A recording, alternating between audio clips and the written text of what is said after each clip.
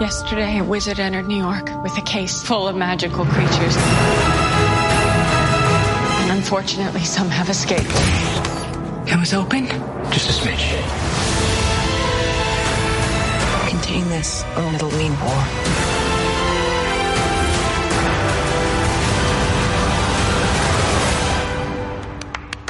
I want to be a wizard. Episode 164. There's already like 7 million podcasts talking about pop culture and all that. Makes us happy like shooting at a womp rat. But it's all been done before. We don't want to be a copycat. We're the leftovers picking up the scraps dropped by the cool kids. It's a trap. Good at toss it, good at taste it. Do we love it? Hey, let's face it, can't erase it. Let's embrace it. Tupperware party. Subculture spill over like a vulture. Carry over counterculture, pushovers, pop culture, leftovers. And we're the uncool kids. What's to say has already been said. Leftovers. Pretty sure that the only talent is the band that's singing this. Pop culture leftovers. Are you ready for the only podcast hotter than a Human Torch? It's Pop Culture Leftovers. 5, 4, 3, 2, 1. Hey, welcome to Pop Culture Leftovers, the only podcast that sounds even better the second day after it's been uploaded. I'm Brian. I'm Jake. And we're the Leftovers. No Frank this week. He might show up later. Who knows? Yeah, guest appearance by Frank later. Possibly. We didn't do our pre-show ritual and listen to the song this episode. Oh shit, we did not. You know what? I don't need it. Yes, I don't need it. I didn't do it last week. Yes, the next evolution. Oh my god. Oh man. I've been waiting for this day for like 110 episodes. Holy shit. Well, it happened last episode. Like, yeah, if you don't know, like if you've never recorded with us, before every show, I have to listen to the theme song to kind of like pump me up. Yeah. I guess I just don't give a fuck anymore. I was with you for like about 40, 50 episodes. And then after that, you're just like, no. Yeah. I was like, if we must. I know. What is my deal? I don't know.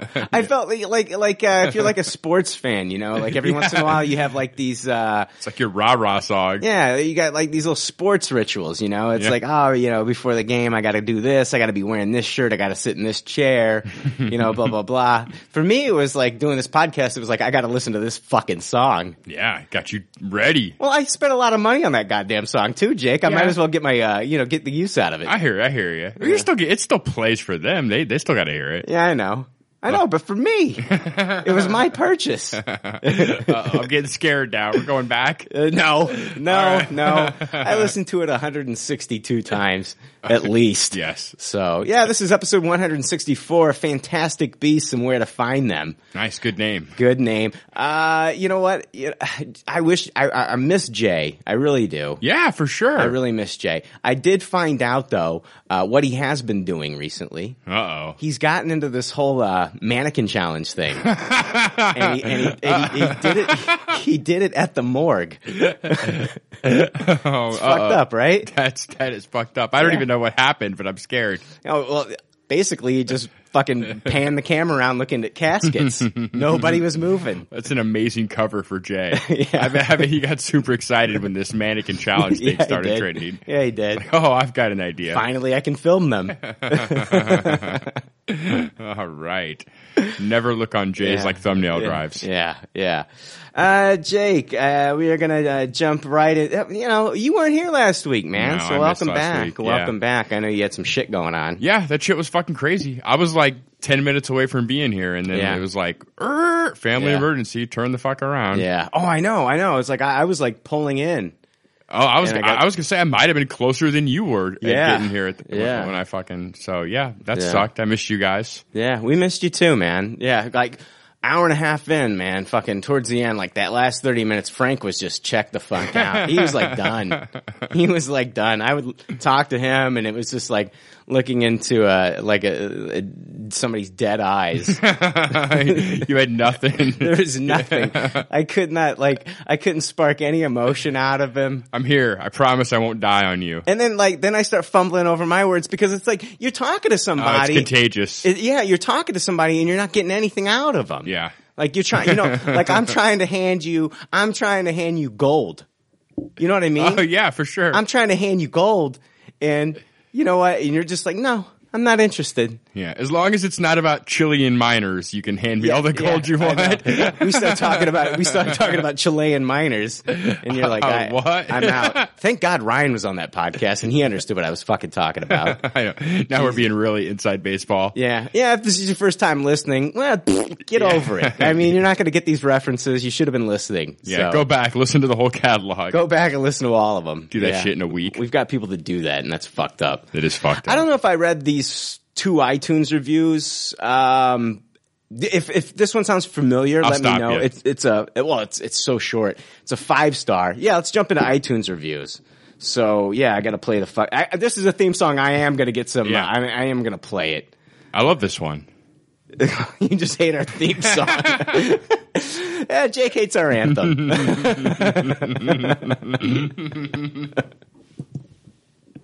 It's not playing. It's not playing. Hey! It's playing on this. Are you kidding me? We are experiencing technical difficulties. Yeah.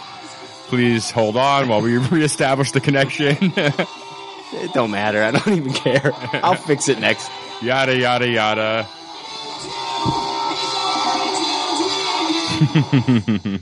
All right, hey, we're back, finally. All fixed. All right, yeah.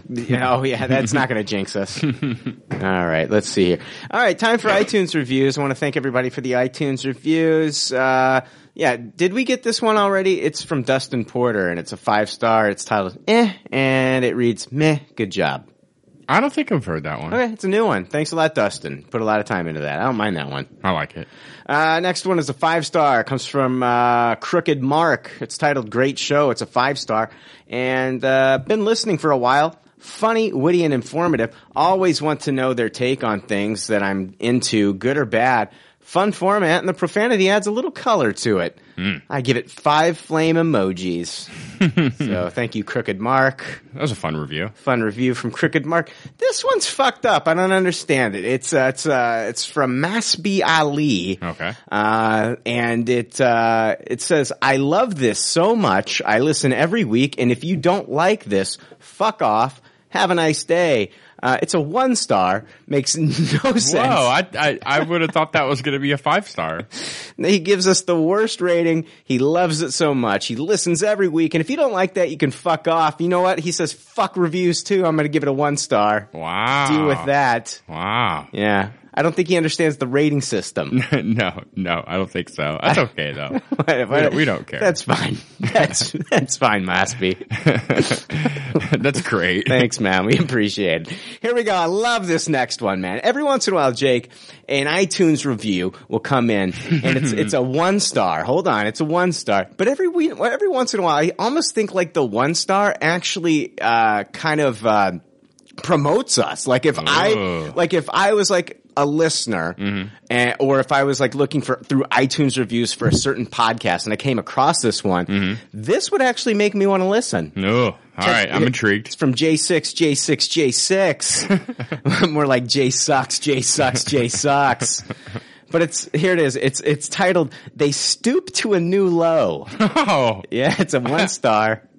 And it goes on to say, who else can stretch a review of a 1-minute Star Wars trailer into more than 2 painful hours of stale catchphrases, soundboard profanity, and snarky buffoonery?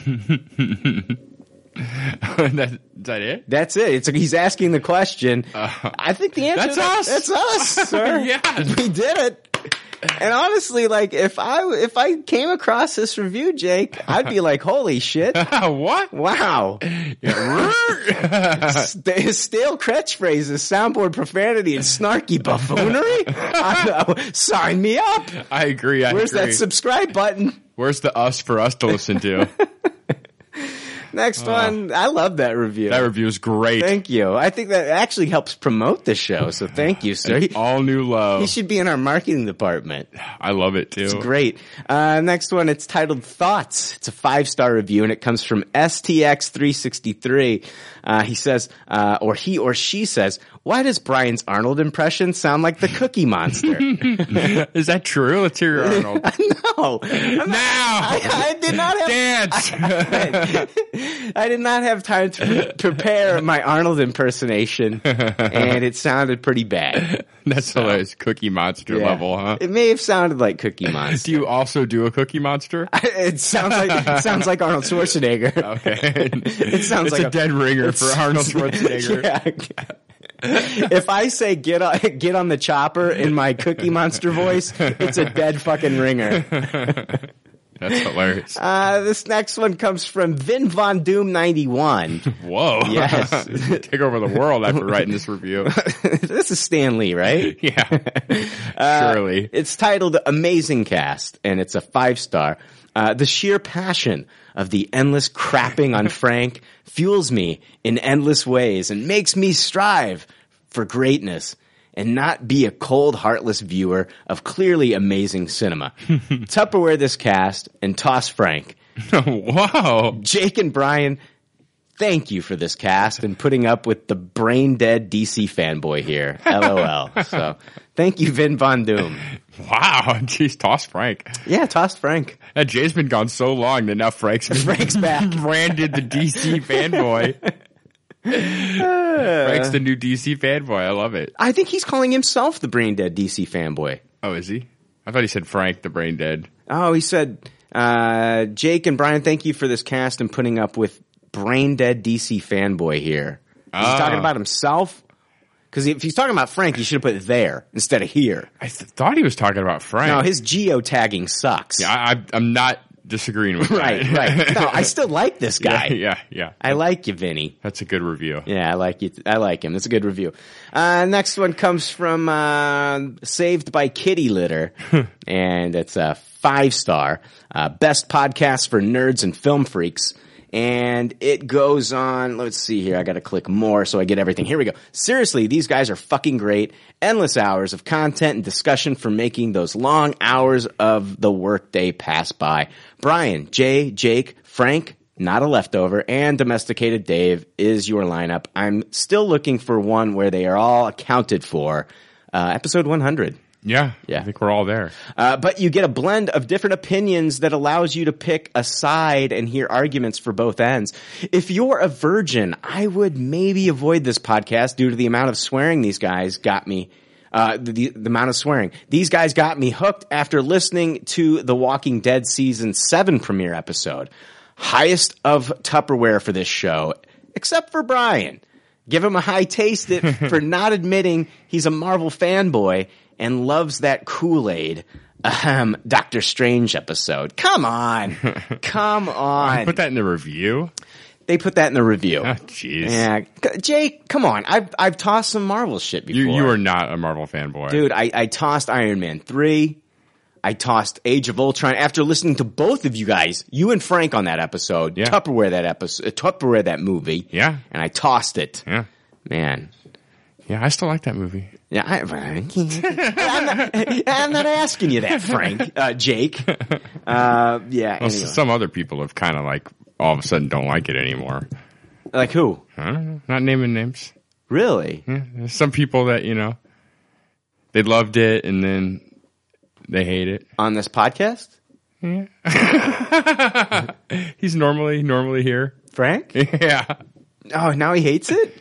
I mean, he doesn't love it, I don't think. Fucking sheeple. Yeah, I know.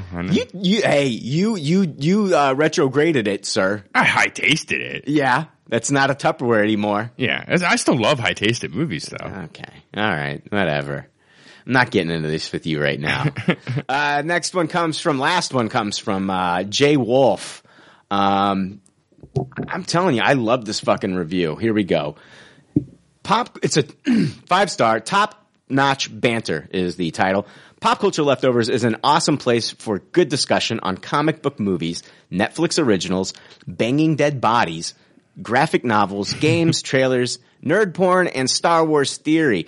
Listening to Frank's terrible movie opinions is a constant reminder why every American shouldn't have a vote. After listening to dozens of episodes and generally agreeing with Brian, I've now realized that I'm a horrible human being. In all honesty, this podcast is basically me telling all of my friends why they're wrong on movies and shows. The banter is excellent. I love it. High five to all involved, even including Jay. Wow. So, yeah. Yeah, wow, dead body expert. I love how basically he agrees with me, and now he realizes that he's a horrible human being. Like, you know, anytime. Fuck, I agree with Brian on everything. Shit, you've got to be a huge... I must be scum. Exactly, scum of the fucking earth. Total scum. Yeah. So there's that. All right, so those were the iTunes reviews this week. Jake. A lot of them. Yeah, well, we held off on them last week because you weren't here. I just didn't feel like reading them. I like it. We are going to be jumping into Good Pop, Bad Pop this week. Yes. It's time for more leftover reviews with Good Pop, Bad Pop. No, we're already like almost 20 minutes in. We haven't even gotten to the advertised content, Jake. Fuck it. I know. Fuck Jeez. it. Let's talk about other shit still. No, we're gonna get some reviews about that.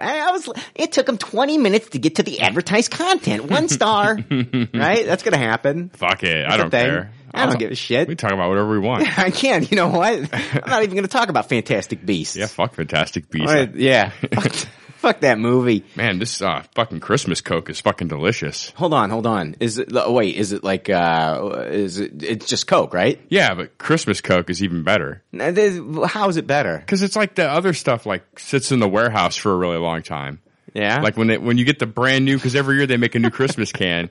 Jake, so they have to brew fresh Coke to put in the new Christmas cans. Jake dropping some Christmas Coke knowledge. I'm telling you, you can taste it. If you do the Pepsi challenge with Coke. Yeah. I had some Christmas Coke once, but it wasn't in a can. Oh. Take that as what? No, I've never done cocaine. That's I didn't even get that at first. Sorry. That's okay. I was like, what? No. Was it in a bottle?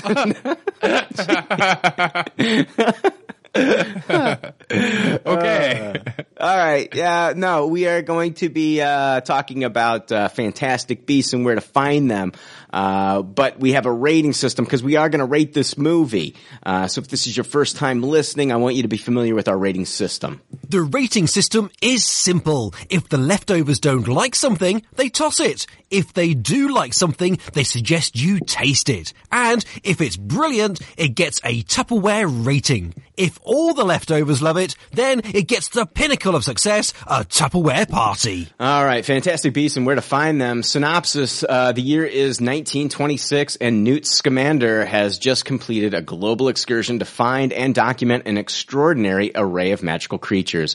Arriving in New York for a brief stopover, he might have come and gone without incident. Were it not for a no-mage, American for Muggle, named Jacob, a misplaced magical case, and the escape of some of Newt's fantastic beasts, which could spell trouble for both the wizarding and no-mage worlds. Ooh. It's directed by David Yates. It's written by J.K. Rowling. It stars Eddie Redmayne as Newt Scamander, Johnny Depp as Gellert Grindelwald, Gemma Chan as Madame Yazoo. She's from AMC's Humans, which I love that show, and that show is coming back to your TV in February. Ezra Miller as Credence, Catherine Watterson as Porpentina Goldstein, Colin Farrell as Percival Graves, Zoe Kravitz as Lestrange, Ron Perlman as Narlac. Amazing that they did not use any CGI on him. Yeah. Yeah, that was amazing. Yeah, I always wondered what he looked like without the CGI. I know, he just showed up for set. Yeah. He was good to go. Who do they list as playing Queenie there? Queenie? Yeah. The fuck is Queenie? She was the psychic sister. Did I say anything about Queenie? No, I was wondering who they listed. What the? I have no idea what the fuck you're talking about. Psychic sister? Who played the character Queenie? That was her name. That was her name? I don't remember her fucking name. You talking about She was in it quite a lot. I know. Maybe I don't have her fucking name on here. Oh, I'm sorry. I take like the first like 10, and if they, I would have figured she'd have been in the first 5. They're not. Well, they don't have her there. Fuck IMDb. Sorry, I don't see Queenie. Somebody's being a queen right now. right. Guilty as charged, I guess. Samantha Morton is Mary Lou. John Voight is Henry Shaw Sr. I don't know. You fucking look it up. I don't have my phone on me. My phone's charging. I don't know who Queenie is. It has, Fantastic Beasts, Where to Find Them, has a runtime of 133 minutes and an estimated budget of $180 million.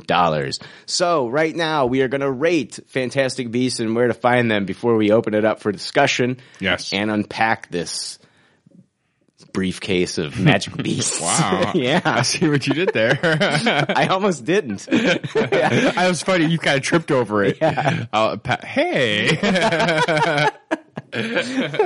Oh, it worked out quite well. All right, let's see here. So, toss it, taste it, or Tupperware. Jake, I am gonna let you attack this one first. Yeah, I'm going to attack this. All right, right off the bat, I'm going to go ahead. I'm going to give this a high taste it. Okay. I liked it a lot. I'm excited to talk to you about it. I can't lie, I'm kind of hoping we're a little bit on the same wavelength here, because I'd almost rather have a discussion about like kind of what prevented this from being a Tupperware. So I don't know. I thought I really did like it though. I thought a lot of the characters were very charming. I thought the world was really neat. I thought the pacing was just really off for me. Like it was just really like fast paced. Like it felt like a bunch of vignettes kinda. And I had a little bit of trouble kind of following the main through line of the plot and what was going on with the pacing. Yeah. I also had a problem with Eddie Redmayne speaking. I thought his like physical acting was good. And like the stuff he was doing with the animals was amazing. And like you really bought into how much he loved these creatures. But anytime he was delivering dialogue, without the comfort of my own home and subtitles, I was really having a hard time knowing what he was saying, like a good 40 to 60% of the time. Like it was really difficult for me where it actually was a noticeable problem. But yeah, I don't know. I did really like, I thought the music was really cool. It opens with like the traditional Harry Potter music, but it really kind of turned into like a real like smooth jazz like score that was really unique that I really liked. Every time I show up, every fucking week, anytime Jake pulls up, you can always hear pumping out of his fucking car some smooth jazz. Oh yeah, definitely. But yeah, I thought the ending was a little bit of a Scooby-Doo ending, and that kind of annoyed me a little bit. Yeah. But yeah, I don't know. You'll be happy to know that Alison Sudol is Queenie. Oh, okay. And I also left out Dan Fogler as Kowalski. Oh, is that Jacob? Yes, Jacob Kowalski. Yeah, what the hell? Those are like two of the biggest characters they left out on IMDb. Yeah, I like copied and pasted like they had Gemma Chan in there. Yeah, who the fuck cares? Yeah, she barely is in the movie. Barely in the movie. Yeah, that girl that plays Queenie is the I wasn't sure of her name, but she's the lead singer of a band I'm quite fond of called A Fine Frenzy. Yeah. Who does like, kind of poppy shit. Yeah. But I really like her. I thought she was great too. She was one of the standout supporting characters, I thought. We can definitely talk about this movie. We're going to talk about this movie. Yeah, but we'll not talk about it. What I'm trying to say is I didn't like it as much as you did. Okay. Yeah. I'm giving it a low taste it. Okay. My biggest problem with it was Eddie Redmayne. Yeah. He took me out of the movie.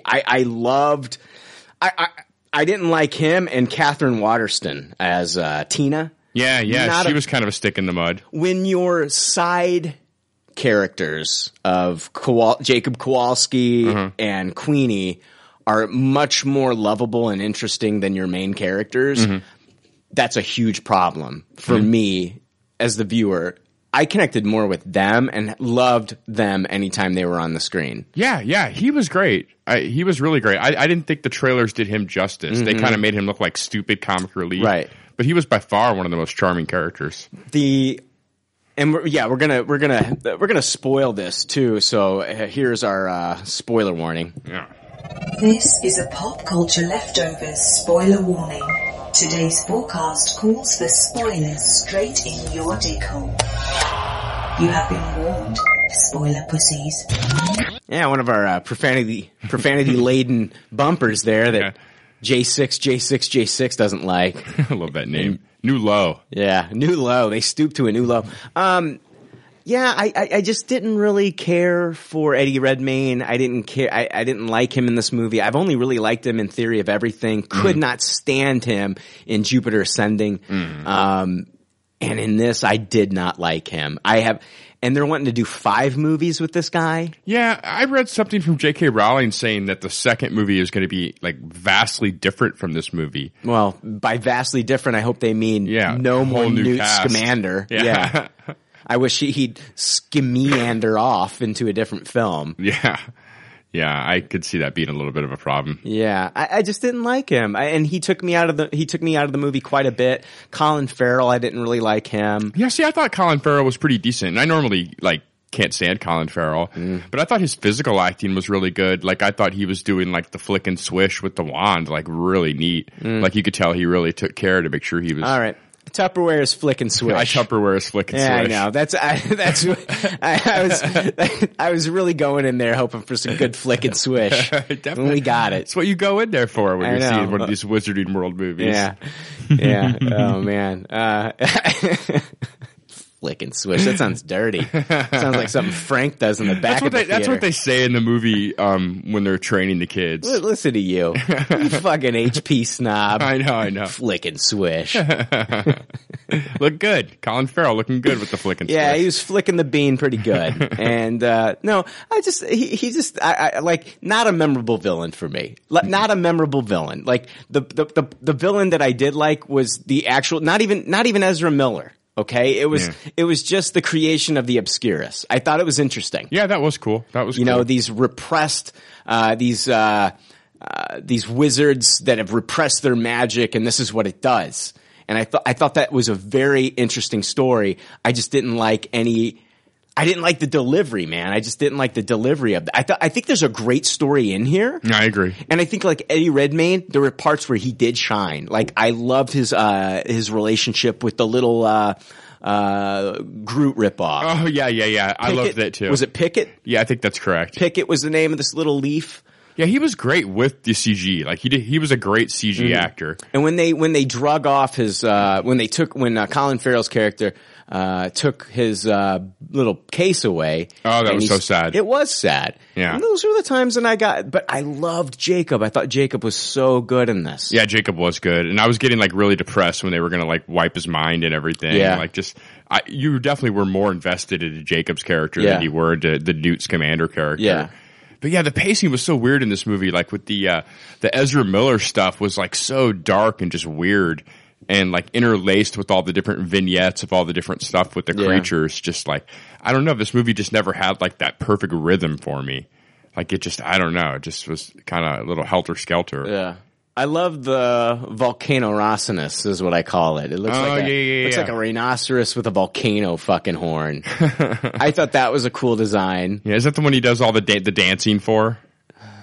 Dancing for. Yeah, he does like a little to get and Jacob fucks it up. Yeah.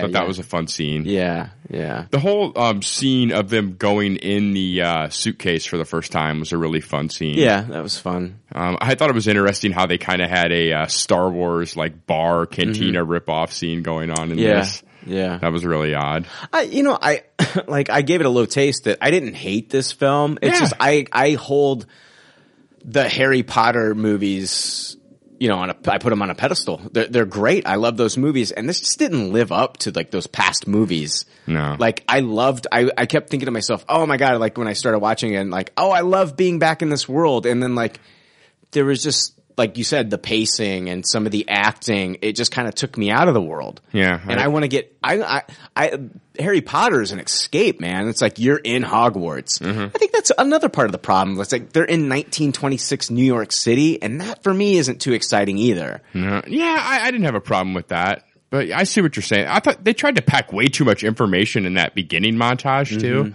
Where it's like, fucking A, I don't want to read like 20 newspapers to figure out the exposition I need to know to watch this fun movie. Yeah. So, yeah, I don't know. I didn't mind it. It kind of like was like leading up to like our villain. It was just like one of those things where like, okay, this is important. Try to read it, you know? Yeah, I just didn't think it was framed very well. It was really hard to focus on what they wanted you to read. Okay. There were like Simpsons gags going on, like here's like a Coke ad, and here's like this bullshit. See, I was reading the titles of the articles and Yeah. stuff like that. I wasn't watching all the other, I was bullshit. distracted.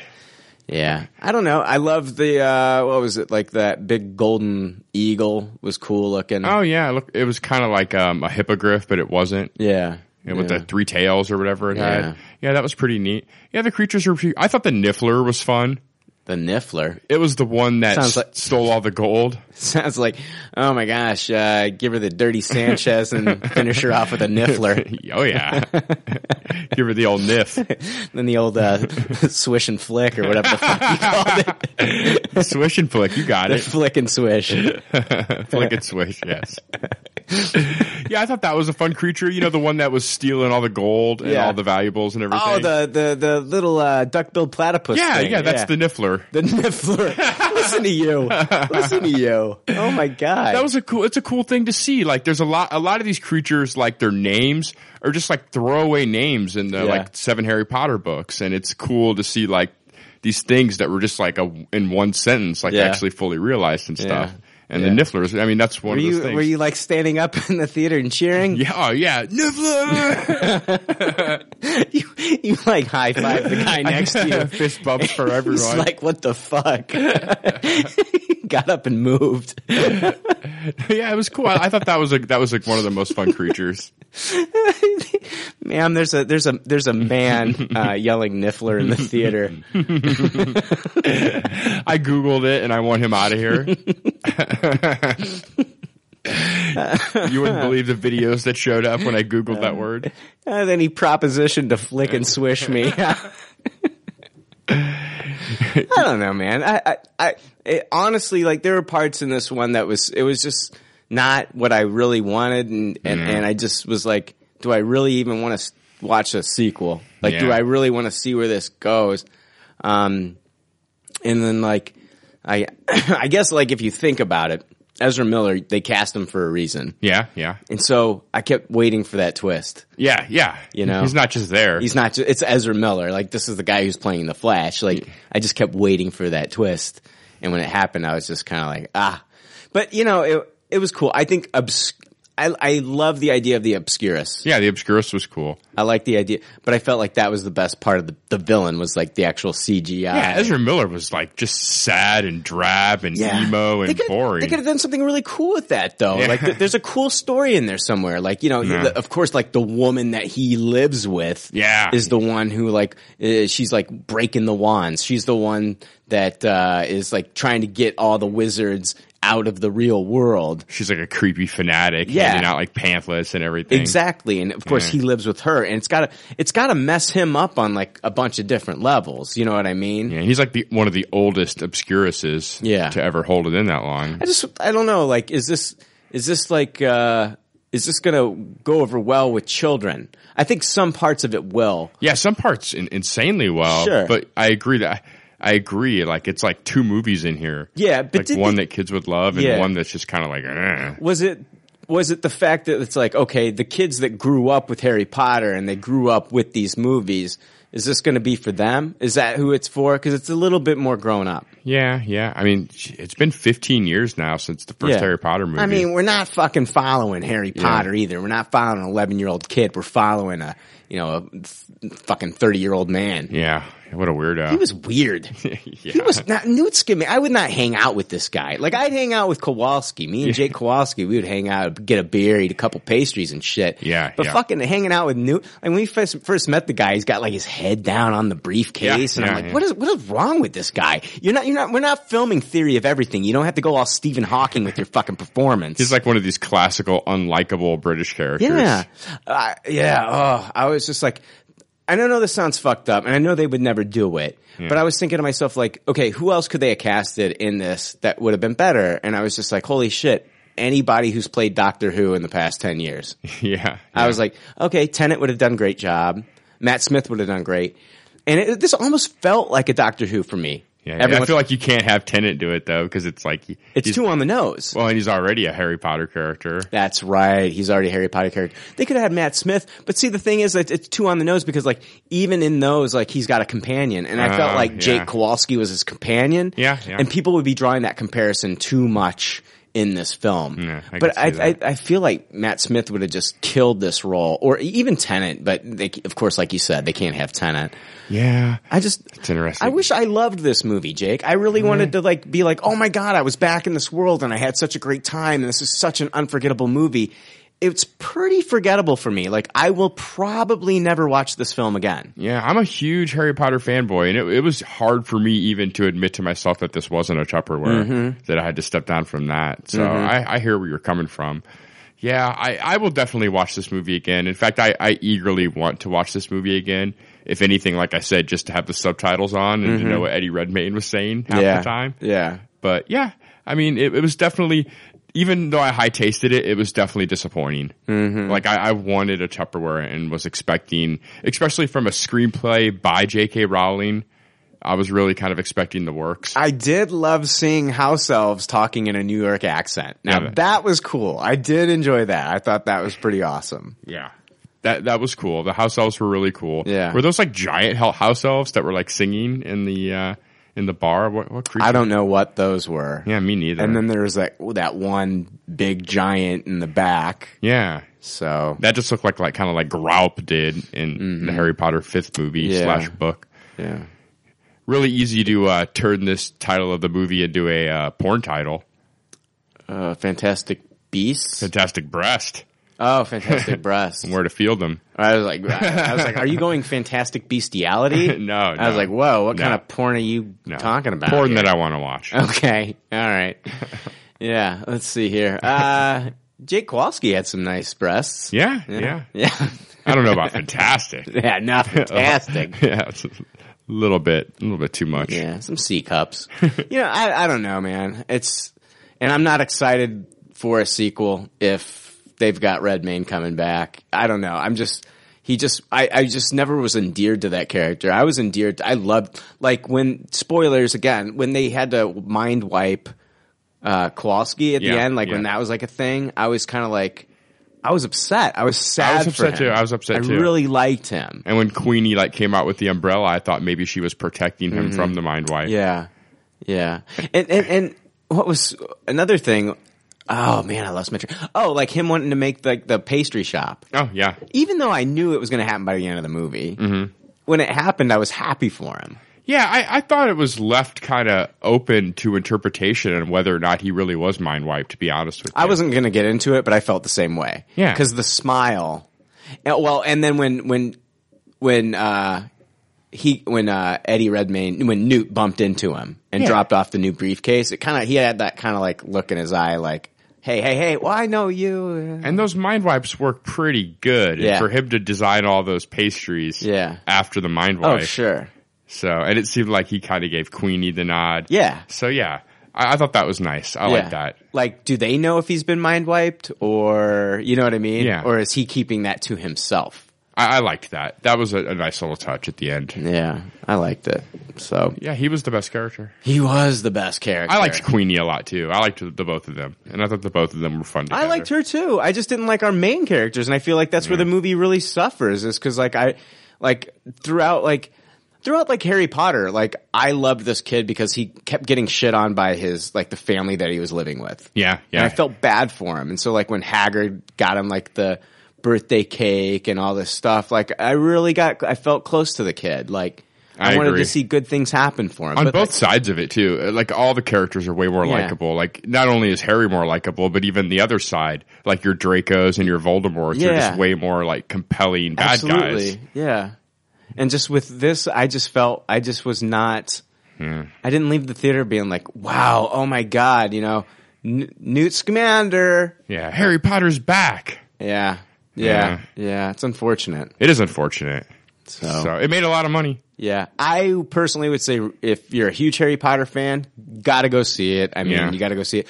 If you're not, I'd say this is worthy of a rental, or wait for it to hit Stars or HBO or whatever. Yeah, and if you're not a Harry Potter fan, this is not going to convert you. No, not at all. Not at all. All right. You got anything else to say about it? I mean, not really. Okay. We can move on. All right. Let's see here. Let's have a smoke. You want? Okay. All right. We'll take a break and we'll be right back. Yeah.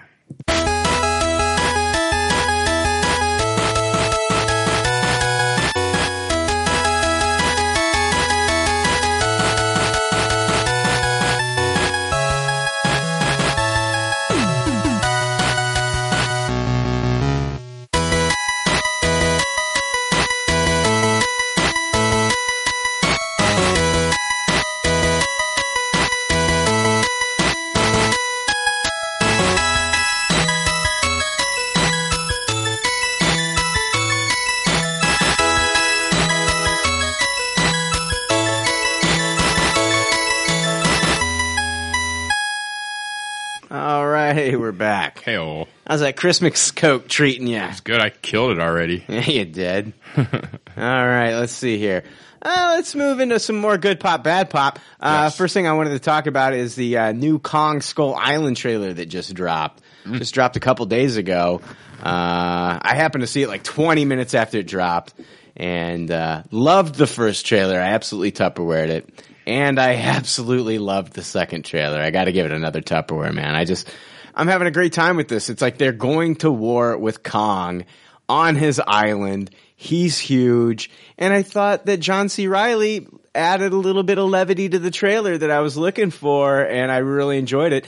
I just don't know how much I'm going to like Tom Hiddleston and Brie Larson. They're really not giving them anything to do in these trailers. Yeah, I could see that. Yeah, I totally tossed the first trailer. Yeah. Thought it looked like total garbage. I like this trailer a lot more. Yeah. I thought it was a lot better. It's not a Tupperware for me, but it's a taste it. Yeah. It made me at least a little interested in seeing this. Yeah. I thought the stuff with Kong was a lot more interesting. Seeing Yeah. the stuff with the other creatures coming up was interesting. Did you like it when the guy goes, "Is that a monkey?" Yeah. And the jump cut right to the fucking shit getting hit. Yeah, him again, Kong throwing the palm tree javelin into the helicopter. Yeah, and I actually saw this in IMAX. You saw it in IMAX. Before I saw Fantastic Beast, and Yeah. it looked incredible in IMAX. Nice. So yeah, wow, I was surprised. Very cool. Yeah, I enjoyed it quite a bit. I really like. I love King Kong anyway. Yeah, when it started, I was like, oh, this again, and then I Yeah. was like, that wasn't the worst. Yeah, it'll be interesting to see what more they give. I mean, the cast is pretty fucking stacked. You got John Goodman, Samuel Jackson, John C. Reilly, Brie Larson, Oscar winner Brie Larson, and Tom Hiddleston. I mean, this and the dude, I don't know his name yet, and forgive me, but the guy from Straight Outta Compton. Oh yeah, I don't know his name yet either. Yeah. The guy that played Dre, right? Yeah, if he's good in this, I'll definitely probably know his name. Yeah, for sure, sure. But I want to give an update. I'm going to let you go after this. I want to give a real quick update. I did finish, and I talked about this last week, Jake, so you're not going to know what I'm talking about, but I did finish the Amazon Prime series Goliath. Oh. I finished it this week, and first 2 episodes were a Tupperware for me. I finished the last 6 this week, burned through them. It's still a Tupperware. This show is so, so, so good. Man, I can't say anything more about it. If you have Amazon Prime, you've got to watch Goliath. It has not been greenlit for a second season. I don't know if it needs a second season. They kind of set it up to where we could possibly get a second season. What's the gist of that show in 2 sentences? You're getting basically Billy Bob Thornton started a law firm, got kicked out of the firm because he was a drunk, and is approached to take on a case that goes up against his old law firm. And they're huge. The firm what it eventually became is just a gigantic law firm. And so they I don't want to spoil anything. Yeah, I hear you. Okay, I get it though. But Billy Bob Thornton, this, if you were watching this as a regular TV show on USA or NBC or something like that, it would just be your regular Law and Order type of show. Mm-hmm. But because you've got the gravitas of somebody like Billy Bob Thornton in this role, he kills it.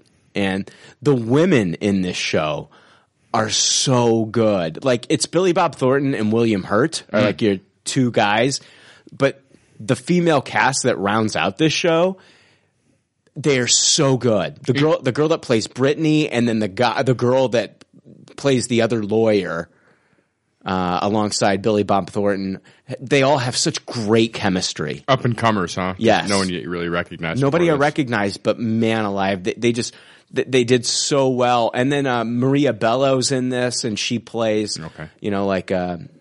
his ex-wife, and she's also still works for his old firm, Cooperman and McBride. And Maria Bello's great in this. It's Goliath. Get on it, everybody. It is so good. If you loved Billy Bob Thornton in Fargo season 1, you're going to love him in this. This is his vehicle, and he makes this role his, and he just kills it. I loved it. So Tupperware Goliath. Yeah, it sounds cool. I haven't seen any publicity for that. It came out October 14th, and I had not heard anything up until like recently. And then I was like, "Oh, Billy Bob Thornton's in something. I'll check it out." Yeah. First episode didn't have me hooked. I liked it. Second episode, oh my gosh. Second episode, like it ended with a bang, and I was just like, "Holy shit! I gotta watch the rest of this." And throughout the rest of the season, it took me on some twists and turns. Now, William Hurt, his character's a little over the top in certain spots. Yeah. But still pretty fantastic. Didn't take you out of it. Didn't take me out of it. It actually paid off. Like there were some earlier episodes where you're just like, what? Who the fuck does this guy think he is? This guy's a pompous asshole, and this character's not working. But like, there's a scene in the final 2 episodes. I can't remember if it's the penultimate or the final episode, but you're just like, that's why they set this guy up this way. All right. So you get a good payoff for Yes, a fantastic payoff. So Goliath on Amazon Prime. Jake, what do you got for Good Pop, Bad Pop? Dude, I have not watched shit, man. That's fine. I rented The Shallows and still didn't watch it. It's fucking crazy. Yeah, the little Jaws ripoff. Yeah, the Blake Lively shark movie. Yeah. I rented it on iTunes, so I have 30 days to watch it. So I'll probably talk about it in the next couple episodes. That's fine. Yeah, other than keeping up with like Survivor, I have not watched a single fucking new episode of TV. That's fine. I've got tons of stuff this week. So if yeah, you've got nothing. You can blab on, my friend. All right, guys. I watched a ton of pilots this week for different shows that are coming out. I watched a show called Ice. If you haven't heard of this, that's understandable. It's only available if you have AT&T Uverse or DirecTV. It's a DirecTV. It's on the Audience channel, so channel 239 if you have DirecTV. I don't know what it is for Uverse. But it stars Cam Gigandit, Jeremy Sisto, Ray Winstone, and not in the first episode, but coming up, Donald Sutherland will be in this series. It's about a diamond dealer navigates the culturally diverse and otherwise treacherous world of the diamond business. And it introduces, and I'm going to try to get people into this a little bit if it's something that you want to watch. I wasn't really blown away by this show at first. Oh, and it's directed. I don't know if he's producing it, and he directed the first episode. I don't know if he's directing any more, but Antoine Fuqua. Wow, that's a big get for Uverse. The director of The Equalizer, Training Day, Magnificent Seven, Southpaw. Yeah. I mean, that Antoine Fuqua. So he's doing this. You know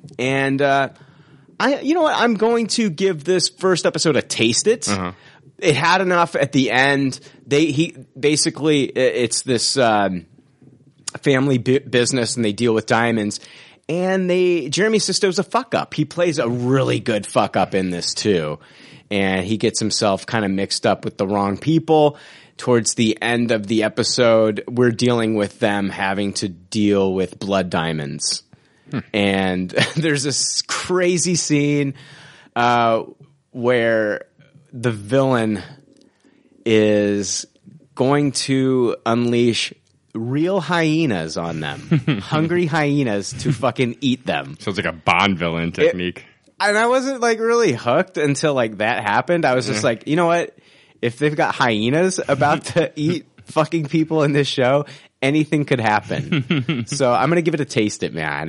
It was going to be a low taste it, but I'm going to give it a taste it, and I'm going to try. I'm definitely going to watch the second episode and see where it goes. Is it like a once a week thing? Yeah, I think it's only 8 episodes. Okay. It's 7 or 8 episodes. And it's an Antoine Fuqua, show, so I'm going to give it a shot, man. The first episode was about an hour and 15 minutes. But yeah, it's called Ice. That's for you, Thomas Comiskey. It's called Ice, and if you have DirecTV, it's on channel 239. It's on AT&T Uverse as well. If you don't have those things, Yeah, you got a friend who can probably hook you up with their info, and you can watch it. The next show I want to talk about is I Started Mars. It's the new Ron Howard TV show. 6 episodes. It's a miniseries. The first one was, I think, like an hour and a half. Watched it for about 20 minutes, Jake, and this is interesting. It's ambitious. It's about a group of explorers going to Mars for the first time, and it's on National Geographic. And like what they do here is they actually take this story, this fictional story, and then mix it in with real interviews and almost make it kind of like a documentary of people that are exploring going to Mars. It's an interesting concept. I didn't like it so Yeah. much. I'm going to try to finish the first episode, so I'm going to freeze this one because I really don't have an opinion about it. I just, after about 20 minutes, I'm just like, oh, they're trying to learn me. You know what I mean? Like, Yeah. they're actually trying to teach me about, like, real shit. And I just want to see, like, I want to see a fictitious story about going to Mars. I don't really care about the real Mars exploration shit. Yeah, I DVR'd this, but I haven't watched it yet. Yeah. You're making me not really excited about it. Yeah, I'm going to try to get through the first episode. Maybe it gets better. Okay. I don't know, but like I didn't really dive too much into it, so I'm going to freeze it. Whatever. That's what it. I don't know. It's cold on Mars. Yeah. Next premiere I want to talk about is premiere from USA Network. They've been doing some great shit lately. You know, of course, like everybody's been loving Mr. Robot, which finished its second season. So they came out with a new show called Shooter. It stars Ryan Felipe and Omar Epps. Quite the cast. Yeah, Shooter is USA Network's new conspiracy thriller based on the best-selling novel Point of Impact by Stephen Hunter and the 2007 Paramount film starring Mark Wahlberg. Starring Ryan Felipe, the series follows the journey of Bob Lee Swagger, a highly decorated veteran who is coaxed back into action to prevent a plot to kill the president. When Swagger's former commanding officer Isaac Johnson solicits his expertise in a clandestine operation, Swagger discovers that he has been framed. That's what they wrote. He has been framed. Jeez Louise. He's been framed and must do everything in his power to protect his family and clear his name. Going into this, I was kind of like, I liked the opening scene. I thought it was kind of cool. There's a scene of him like, he's out in the woods and these hunters are, you know, they're using traps and capturing wolves and they're shooting wolves and he set the wolves free and he taught these guys a lesson. I was like, this is kind of fun. I like this. And then then it was this classic like, oh, we need you because somebody's going to kill the president. You're the best, you know, sniper that we know. And so like, where would this guy, if he's going to snipe the president, where would he be? And I was just kind of like, oh, is this what it's going to be every week? Is like, so, are they going to have like a different target and he's going to have to figure out like, you know, what's going on? There's a twist at the end, you know, there's that, it's a twist. It's a decent twist. Like he gets framed for this. They frame him as he's the one who's going to be, he's the one who killed the president. So like he shows up right in the room where the shot would have gone down and boom, police show up. Wow. Now he's a wanted man, you know? And so I like the twist at the end. Is it enough to keep me watching this show? Maybe for one more episode. I can't promise you, but it went from a toss it to a taste it. So Shooter on USA, check it out. It might be on demand. I saw commercials for this on WWE television. I guess Randy Orton was in the first episode. Oh, really? Yeah. I didn't notice. No, it's a taste it, man. I thought the twist at the end was kind of interesting, and it'll be him on the run, and so it might be cool to see how like this guy survives and then still tries to keep in contact with his family. He's got a young girl. He's got a wife and everything. Yeah. So I don't know. It's interesting. Sounds kind of generic, though. Yeah, especially when you're following it up with like Mr. Robot is what you Yeah, I don't know if this is something that I'm going to continue to watch. Yeah. But the twist at the end was enough to kind of like, okay, now that I know what you're setting up, let's see what you can do in the second episode. Yeah, it's not fucking Blind Spot where they're just going to do the same fucking shit every fucking week. Right. Yeah. So we'll see. We'll find out, you know.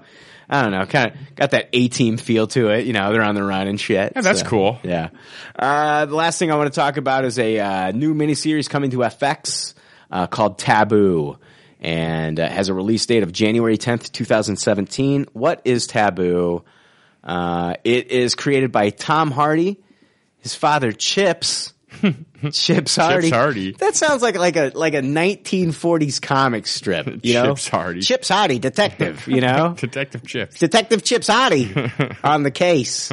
And it's also the Peaky Blinders writer, Stephen Knight, is involved in this. Okay. Also serving as executive producers are Christopher Nyholm from AMC and Netflix's The Killing. And why I say AMC and Netflix's The Killing is because it first started on AMC, I believe, for the first 2 or 3 seasons, and they finished the last season on Netflix for the fans. Also, executive producer on this is Ridley Scott. It's set in 1813. Taboo is based on an original story by Tom Hardy and his father, Chips Hardy. In Taboo, Hardy plays the lead role of James Keziah Delaney, a rogue adventurer who returns from Africa with 14 ill-gotten diamonds to seek vengeance after the death of his father. Diamonds. Yeah, maybe his father's more diamonds. I'm into these diamond shows. Yeah, you got Ice, you got the Taboo. Yeah, late at night I'm watching like Blood Diamond. QVC and I'm ordering diamonds. Wow. Yeah. Refusing to sell the family business to the East India Company, he sets out to build his own trade and shipping empire and finds himself playing a very dangerous game. So the series looks really interesting. Yeah. I know, I know one of our listeners, Chris Ahola, was really into that show, Peaky Blinders. I think it's got, what's his name? He played Scarecrow in Cillian Murphy. Cillian Murphy. I think it's Tom Hardy and Cillian Murphy in Peaky Blinders. Okay. And Stephen Knight wrote that, and I'm looking forward to the show so much that I'm going to make the announcement here. I've been doing Sweetwater Saloon. Yes. With Ashley. It's a Westworld podcast, and this is only going to be 8 episodes for Taboo. Once Westworld is all wrapped up, Ashley and I will be returning to do a podcast about Taboo. Nice. 8 episodes, and the podcast will be called Talking Taboo. It's great. So you won't be so bored when Westworld is over. Well, that's what we were talking about. Like, me and Ashley, we really enjoy doing the Westworld podcast, and we were just like, you know what? I was like, I'm thinking about maybe doing another show, and she's like, what show? I'm like, Taboo, and she's like, oh my God, I was thinking about the same thing. That's awesome. So we're on the same page. So we're going to be doing another recap show called Talking Taboo. The feed should be live within the next few days. So look for it on iTunes, and you can subscribe to it within the next 4 days or so. Awesome. Yeah. And that comes out in January, right? Comes out January 10th, and our first episode will be out January 11th. Nice. And we'll be talking Taboo. Now, what day is that going to fall on for you? I think the show comes out on like a Tuesday or Wednesday. That'll be good. So, yeah, I think it's actually on a Wednesday. We'll record on a Thursday or I don't remember. Fuck. Whatever. But we're doing it, and it should be fun. All right, Jake, are you ready to jump into news? Yeah, gangsta as fuck. All right. Hear ye, read all about it. It's a lot of news and there's no doubt about it. This news is gangsta as fuck, yo.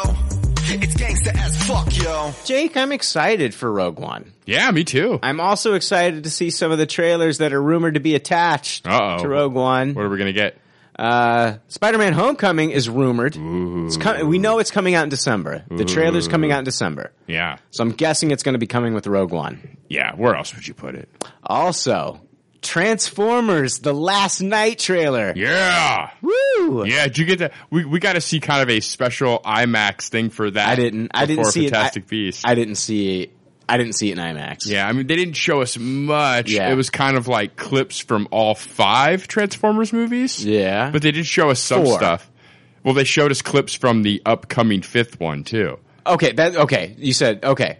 I thought you meant like collected that there was 5 out now. Okay. They showed us clips from all 5 like in a montage. So from the new one too? From the new one too. Okay. Yeah. And there was some weird stuff where like there were like back in time with like actual like knights, like King Arthur knights and Transformers and shit like that. Oh, that sounds amazing. Yeah, dude. It looked like, oof. Oh, man. Gripping. I can't wait to review this movie. I'm so excited. All right. That's all I got. This next story, I was going to bring it up, but Frank's not here, so what's the point? It's about Frank mentioned the Last of Us movie last week and how it's been kind of like tied up. Yeah, what's happening with that? IGN talked to the Last of Us producer Sam Raimi, and Sam Raimi said, with this one, Neil Druckmann of Naughty Dog, the company that made The Last of Us, went to Sony, who I have a very good relationship with, but they have their own plans for it, and I think Neil's plan for it, I'm not trying to be political, Neil's plan for it is not the same as Sony's. Right now the script is just sitting there. Sony doesn't want to move forward, and it's not my place to say why. Neil and I think is in a slight disagreement with them about how things should go, so there's a standstill. He also added, I'm not in the driver's seat, and I can't tell you what Sony and Neil together will decide. If they do move forward, I'd love to help them again. Really safe answers from Sam Raimi there. Yeah. So hard to read much into that. Yeah. It just doesn't look like they're going to do anything with it right now. Nope. Seems like they're at a stalemate. Yeah. Jake, more great news for the Crow reboot. Oh, yes. We've talked about is just some wonderful news coming out of the Crow camp.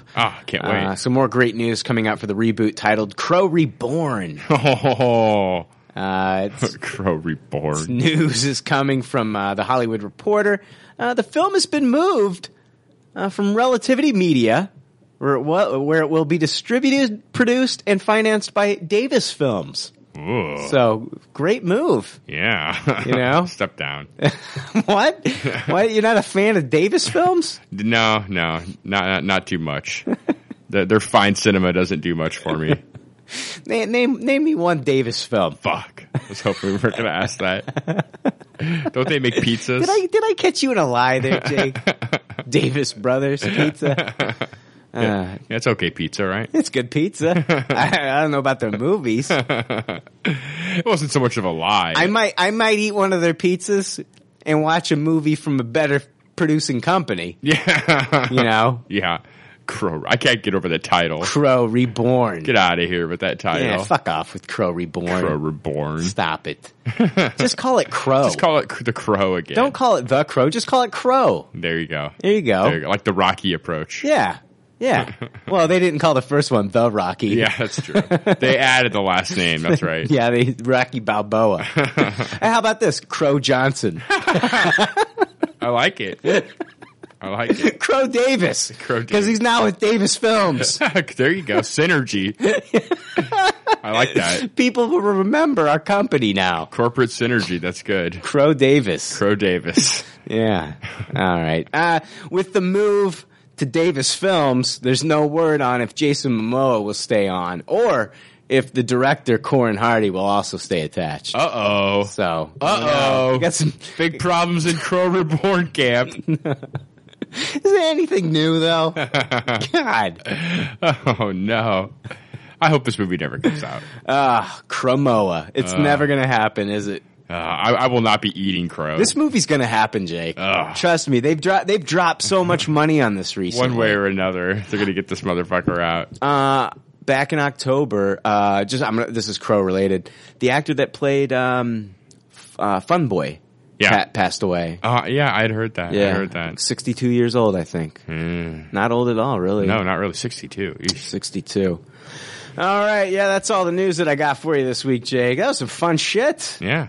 Fun fucking shit. Crow news always fucking woke me up. Yeah. Like a shot of espresso.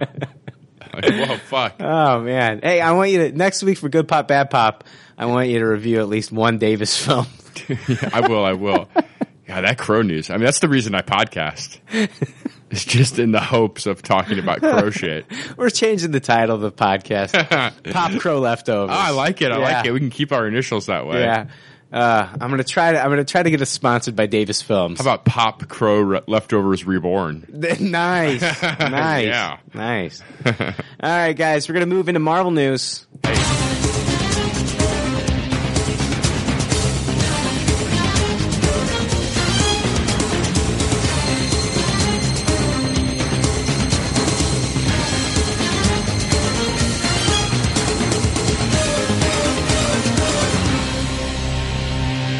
Marvel news. All right, guys, it is official. One of the John Wick directors, David Leitch, is confirmed to direct Deadpool 2, according to THR. Fox is still looking for a different director for Deadpool 3, though, it sounds like. So we've been talking about this in the past few weeks. We also thought that it did sound like they were looking for a different director for Deadpool 3. All these things seem to be true. I'm fucking excited. I mean, Tim Miller as much as I loved the dude in the first movie, sounds like he didn't have the same vision as Ryan Reynolds. And it seems like, I feel like Ryan Reynolds' vision seems more pure to what the character was in the first film. I felt like Tim Miller was trying to take it down a different path. He was trying to go a little bit too Hollywood. Too Hollywood with it. He wanted a bigger budget. Yeah. I mean, he wanted one of those like Marvel Studios budgets for this bad boy. And get the fuck out of here, Tim Miller. Yeah, fuck off, Tim. You know, I loved what you did for the first movie, but no, I'm glad that this is in Ryan Reynolds' hands. Ryan Reynolds actually sat down with David Leitch and they worked out the deal. It's like they had the deal worked out with Ryan Reynolds. Yeah, that's great. I Tupperware the David Leitch stuff. I do too. It's going to be amazing. Well, let me tell you this, and we talked about this on the podcast. Yeah. Like when we recorded our Civil War episode. I brought, or one of the episodes leading to it, I brought this up. I remember. Leitch was the second unit director for Captain America Civil War. He handled all the action during the airport scene. Yeah. I mean, this guy did the John Wick film. I mean, it's going to be incredible. It's going to be incredible. Deadpool is the perfect character for this director. Oh, it's going to be beautiful. Yeah, it's a great marriage. Yeah, and then even though they're going to get a different director for the third film, I'm fine with that too. I kind of like that, actually. Yeah. I like that. Yeah. That's what Star Wars is doing. Yeah. I kind of get like tired of having the same director do the same franchise stuff. Right. Even with Fantastic Beast, it's like, come on, let's let someone besides David Yates direct one of these fucking movies. Yeah. Let's see someone else's vision. Yeah. You know, I like switching it. Or let Alfonso Cuarón come back. Oh, God. They tried to get him. Oh, man. For the first one. Yeah, after Gravity, that guy can do whatever the fuck he wants now. He said, no, I can't wait to see his next movie. What's his next movie? I don't know. Okay. That's why whatever it is. Okay. Children of Men is one of my favorites. He did that too. Yeah. Oh. More Marvel news this week. It came from Marvel.com. IMAX Corp, Marvel Television, a unit of Marvel Entertainment and Disney ABC Television Group, announced an innovative agreement to exclusively premiere the new ABC series Marvel's The Inhumans in IMAX commercial theaters, marking the first time a live-action television series has debuted in this manner. This is weird.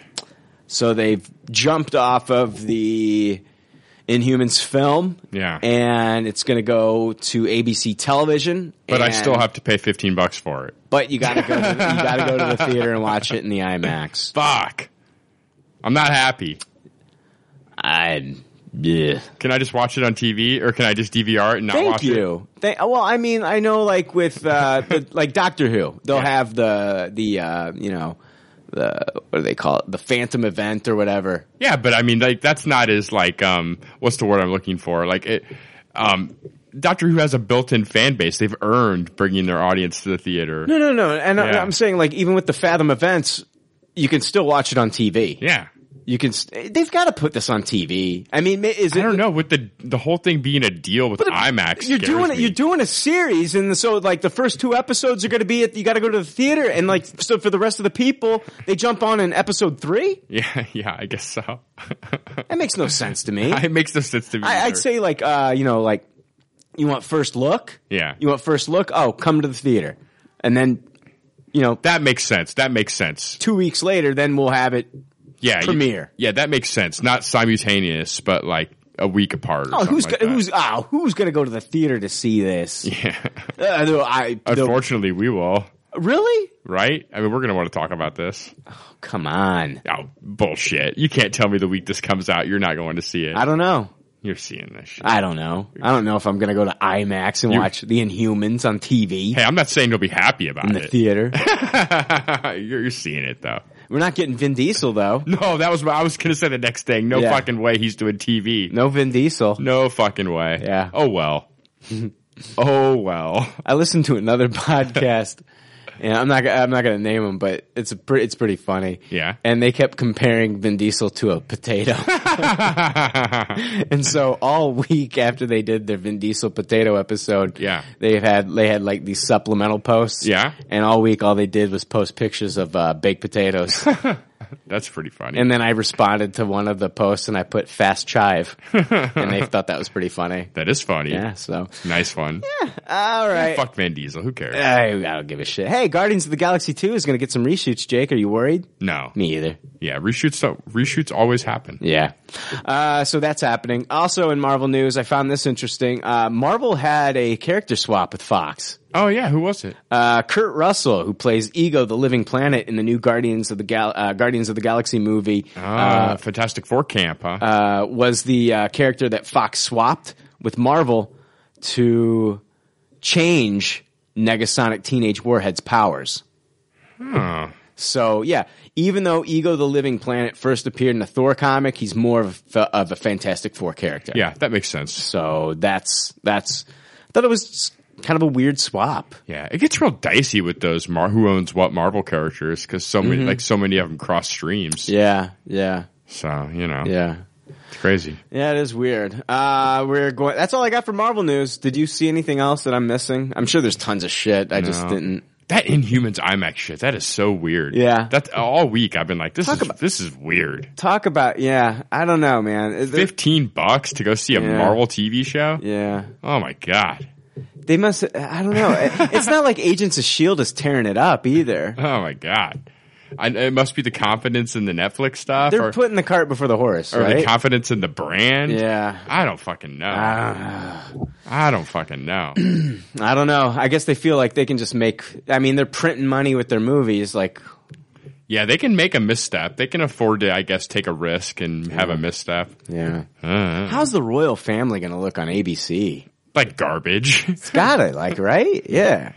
I mean, if they're going to film it in IMAX, they're going to have to spend some money. Yeah. Because you're going to be able to see every glaring, mistake. Yeah. All right, let's jump into some DC news. Last night, Batman destroyed my vagina. And now the leftovers are going to destroy DC News. It's time for DC News, you fucking pieces of shit.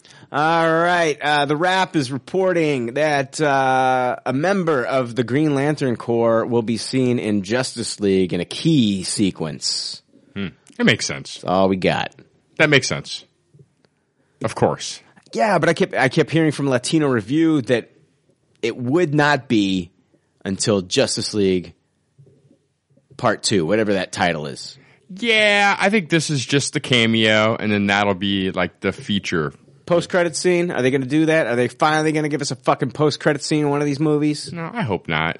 Have I ever said I don't like post-credit scenes? Have I ever rallied against those on here? Really? I like them. Yeah, I'm very anti it. I love mid-credit scenes, post-credit scenes. Yeah, I hate let the movie fucking end and let me go. What a bunch of bullshit. I like it. Yeah, I hate it. Oh, Jesus. I can't fucking stand it. God. Credits are 8 minutes fucking long. Let me fucking go. Especially if it's an important plot twist in the Doctor Strange. It's super annoying. That scene deserves to be in the fucking movie. Not as some fucking throwaway post credits bullshit.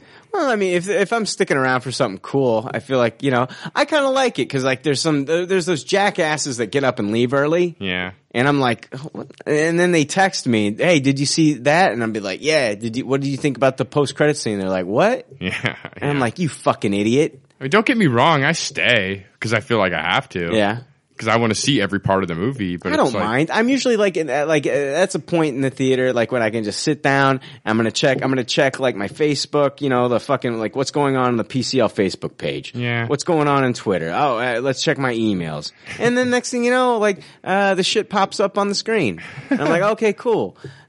Jake, I hate it. It's one of the few times I agree with fucking Zack Snyder and Christopher Nolan. Yeah. That shit ain't art. That ain't cinema. Listen to you. Get shit out of here. Listen to you. Let's make these movies a little bit more classy. Fucking artsy fartsy over there. Let's class it up and get rid of these stupid post-credit sequences. Yeah, let's. All right, leftover army. Let's rally behind Jake here. Class it up. No, I'm fine with it. Ugh. I'm fine. I don't give a shit. Thanks a lot, Marvel Studios. Let's see here. Don't ever do that shit to Star Wars, please. Oh, I don't want to see it in Star Wars. That's ridiculous. But in a Marvel movie, I don't mind. Yeah, 14 movies in, I guess I'm just fucking used to it. I don't give a shit. It's like Stockholm Syndrome. I'm stuck in my seat at the end of every fucking movie now. Yeah. Thanks, Marvel. Ezra Miller, he talked to IGN about The Flash in the upcoming Flash film and said, what I find fascinating is that we're still very much amateur hour speedster. It's basically saying like this is a very young Flash. Yeah, what's more fun in the superhero movie than growing pains with your powers? Right. Anytime you skip that, you're doing your character a disservice. Mm-hmm. He also added, I love this comic, Kingdom Come. Unbelievable art. And in that, the Flash is fully evolved, and you never even see him, right? It's just like a red mist, and there's no crime in Keystone City. He protects a whole chunk of the country. So he's basically, he's just saying how much. Oh, he goes on to say, so that wouldn't make for the most interesting film. You know what I mean? Duh. What we do have to learn, what do we have to learn about that guy? That guy barely exists, right? He's almost one with the Speed Force. So it's interesting to go to the beginning. It would be hard. You'd have to get Werner Herzog to make a movie about a bolt of lightning. So I kind think, of a diss on Werner Herzog. Yeah. It's kind of a no-brainer though. That it's got to be he's a young guy himself. So. Yeah. All that seems like a good statement. Yeah. Like we've seen that little trailer. Yeah. Like it's obvious he's not like a complete at one with the Speed Force and his powers. Yeah. So, okay. Yeah. He probably can't say much. Yeah. I don't know. It's just like one of those things, like, I guess where we watched in Batman v Superman where, he shows up and he's talking and he's got like that special suit on and he's talking to Batman. It's like, which Flash is that? Like, you know what I mean? Like, are we talking to like an older Barry or are we talking to, like a younger Barry? It's like, I guess he kind of wanted to clear that up for people that didn't know. Yeah, I feel like that's are we talking about in Batman v Superman? Yeah, they show the video. Like we saw the video, and he's in the store on the little convenient store, security camera, and he visits Batman in the Vision. But he visits Batman in the Vision, but like that Vision, like where is he? Like, yeah, I feel like that's way further ahead than what we're seeing in Justice League. That's what I'm saying. Yeah. So, are we getting convenience store Barry or are we going to get like that version, which could be an older Barry, So he kind of, I guess, we're getting convenience store Barry. What? We're getting convenience store. Oh yeah, absolutely. Yeah. That's exactly and that's what we want. Yeah. And we saw that in the trailer too, the new Justice League trailer, like him talking to him. So I don't know why he had to clear that up for people. Like I said, he probably can't say much. Yeah. He doesn't want to be like, what's his name, Michael Shannon, and like be giving shit away on these kind of interviews. Oh yeah. I was in a porta potty and I was wearing flippers and blah, blah, blah. Oh man. All right. That's all I got for DC news. We're just burning through shit this week. Shit, man. But I do have a little bit of Star Wars news this week. Ye gods! What are Misa saying? You were supposed to be here with me, listening to Pop Culture Leftovers podcast. It's not true. That's impossible! I will actually. You know what? I'm going to start off with this. I was going to talk about this later, but I started. I'm not as far into it as I wanted to get. I've started listening to Star Wars Catalyst, a Rogue One novel. This is the prequel to what we're going to be seeing in the prequel Rogue to the prequel. One. Yes, a prequel to Rogue One. So, and I believe from what I'm hearing, it's by the time we're watching Rogue One. Jin is 8 years old in that film. Okay. And this takes place 2 months before Jin is born.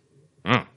And we're introduced to, let me read the synopsis here. Okay. War is tearing the galaxy apart. For years, the Republic and the Separatists have battled across the stars, each building more and more deadly technology in an attempt to win the war. As a member of Chancellor Palpatine's top-secret Death Star project, Orson Krennic is determined to develop a superweapon before their enemies can, and an old friend of Krennic's, the brilliant scientist Galen Erso, could be the key. Galen's energy-focused research has captured the attention of both Krennic and his foes, making the scientist a crucial pawn in the galactic conflict. But after Krennic rescues Galen, his wife, Lyra, and their young daughter, Jin, from the Separatist kidnappers, the Erso family is deeply in Krennic's debt. Krennic then offers Galen an extraordinary opportunity to continue his scientific studies with every resource put utterly at his disposal. While Galen and Lyra believe that his energy research will be used purely in altruistic ways, Krennic has other plans that will finally make the Death Star a reality. Trapped in their benefactor's tightening grasp, the Ursos must untangle Krennic's web of deception to save themselves and the galaxy itself. I'm actually at right to the point where Krennic is freeing them from the Separatists. Oh, cool. So it's interesting. Urso is on the planet of Vault. Okay. And he's with, I think they're called Vaultians, the people that are on that planet. Makes sense. And so he's with, is he on? No, he's not on. Fuck. I'm already losing my train of thought. Anyway, he does go to Vault later on. He's on a planet at first and he's doing research with these aliens and they're trying to, figure out kyber crystals. Kyber crystals hold a lot of power. And so one of these aliens gets a little piece of a kyber crystal. And so Galen Urso's research is all about making synthetic crystals. So they're not really kyber crystals. And he's noticed that these synthetic crystals that they have, he's trying to make it so that they can conduct a lot of power. And he's wanting to basically power systems like planets as, just reusable energy that'll power the entire planet. So planets that are like way behind in science, like this will help them evolve. And so it sounds like that science will also lead into the creation of the Death Star. Exactly. So do you like all this science, all this like let's get behind the scenes of the science of the Death Star type stuff? It's not all that though. It's not. I kind of like it. They talk about the Geonosians in this and like how they were involved in the Death Star plans. That's cool. Lots of prequel stuff. Separatists and the Geonosians. Yeah, but they mention Count Dooku in this quite a bit. Oh, cool. Galen Urso knows who Count Dooku is, and it's interesting to hear about Count Dooku. What's really cool is Galen and Lyra, they're kidnapped by the Separatists, and they are sent to a prison on this planet, and they're separated from each other. So he's in a cell and she's in a cell, and she is like 2 months away from giving birth to Jin. Oh, wow. But it's a really cool love story. Like I think that this is setting up a love story between those two that the movie will not. Yeah. Like Lyra, who actually they finally showed her in the international trailer. So she is in the movie. We saw in the international trailer, you do see her talking to a young Jin really quickly. But they set up like a really cool love story between these two. They talk about like she talks about the first time that she meets Galen. Yeah. And they're separated from each other, and he finally they get to write each other, and they deliver the notes to each other, and they talk to each other back and forth through notes, but like Galen's in his own cell. Like they'll let him go as long as he like basically has his research. He does his research for the Separatists, and he admits that there was some espionage as far as like what he was trying to do with this other company that he was working for, and that he was involved in something that he shouldn't have been involved in, and he's not willing to do that. And so now Jin is born, and they let him be in the room when she's born. That's like a big thing. He's like on the planet of Vault, and Vaultians are like, you have to be present for the birth of your child. Like they're really cool about that. And they also consider Jin like she's got like dual citizenship. Like she's also a Vaultian now. Oh wow, that's handy. So sounds cool. How far up do you think it'll go? Like where do you think the drop off will be at the end? No clue. No clue. I haven't even gotten to like the point I'm at is like fucking Krennic's ship lands and they think it's fucking Dooku. Yeah. They think it's fucking Dooku showing up, and they find out it's Krennic, and they're actually like relieved, and I think shit's just going to get worse. So it's going to be really interesting as I go through the book. I'm maybe an hour and a half in, And I wanted to be halfway done with it, and I'm just not. So Okay. Future episode. Yeah, absolutely. So I'm enjoying it, and I can't wait to get into more of it. You think I should give that a go? Yeah, I do. I think I'm going to appreciate Rogue One a lot more with the backstory of knowing the relationship between him and Krennic going in. Okay. I think it's going to give a lot of exposition between those two, and they talk about Krennic says and I don't know if he's telling the truth yet. I guess I'll find out when they actually interact. But Orson Krennic, he says something about they met as students. So they met as like students. Probably get more backstory of that in the book. Yeah. I'm intrigued enough. Yeah. MakingStarWars.net had some info. No, I'm not going to talk about that now. I'm actually going to talk about some other news real quick. Darth Maul is getting his own comic book. That's happening. Yeah? Creative team? Any idea? Don't know. The Mother of Dragons is joining the Han Solo film. Awesome. StarWars.com revealed the news yesterday that Emilia Clarke will join the cast of Alden Ehrenreich and Donald Glover for the film. No news on her character as of yet. All they would say is she will, quote, round out a dynamic cast of characters Han and Chewie will encounter on their adventures. She's got a great agent, that Emilia Clarke.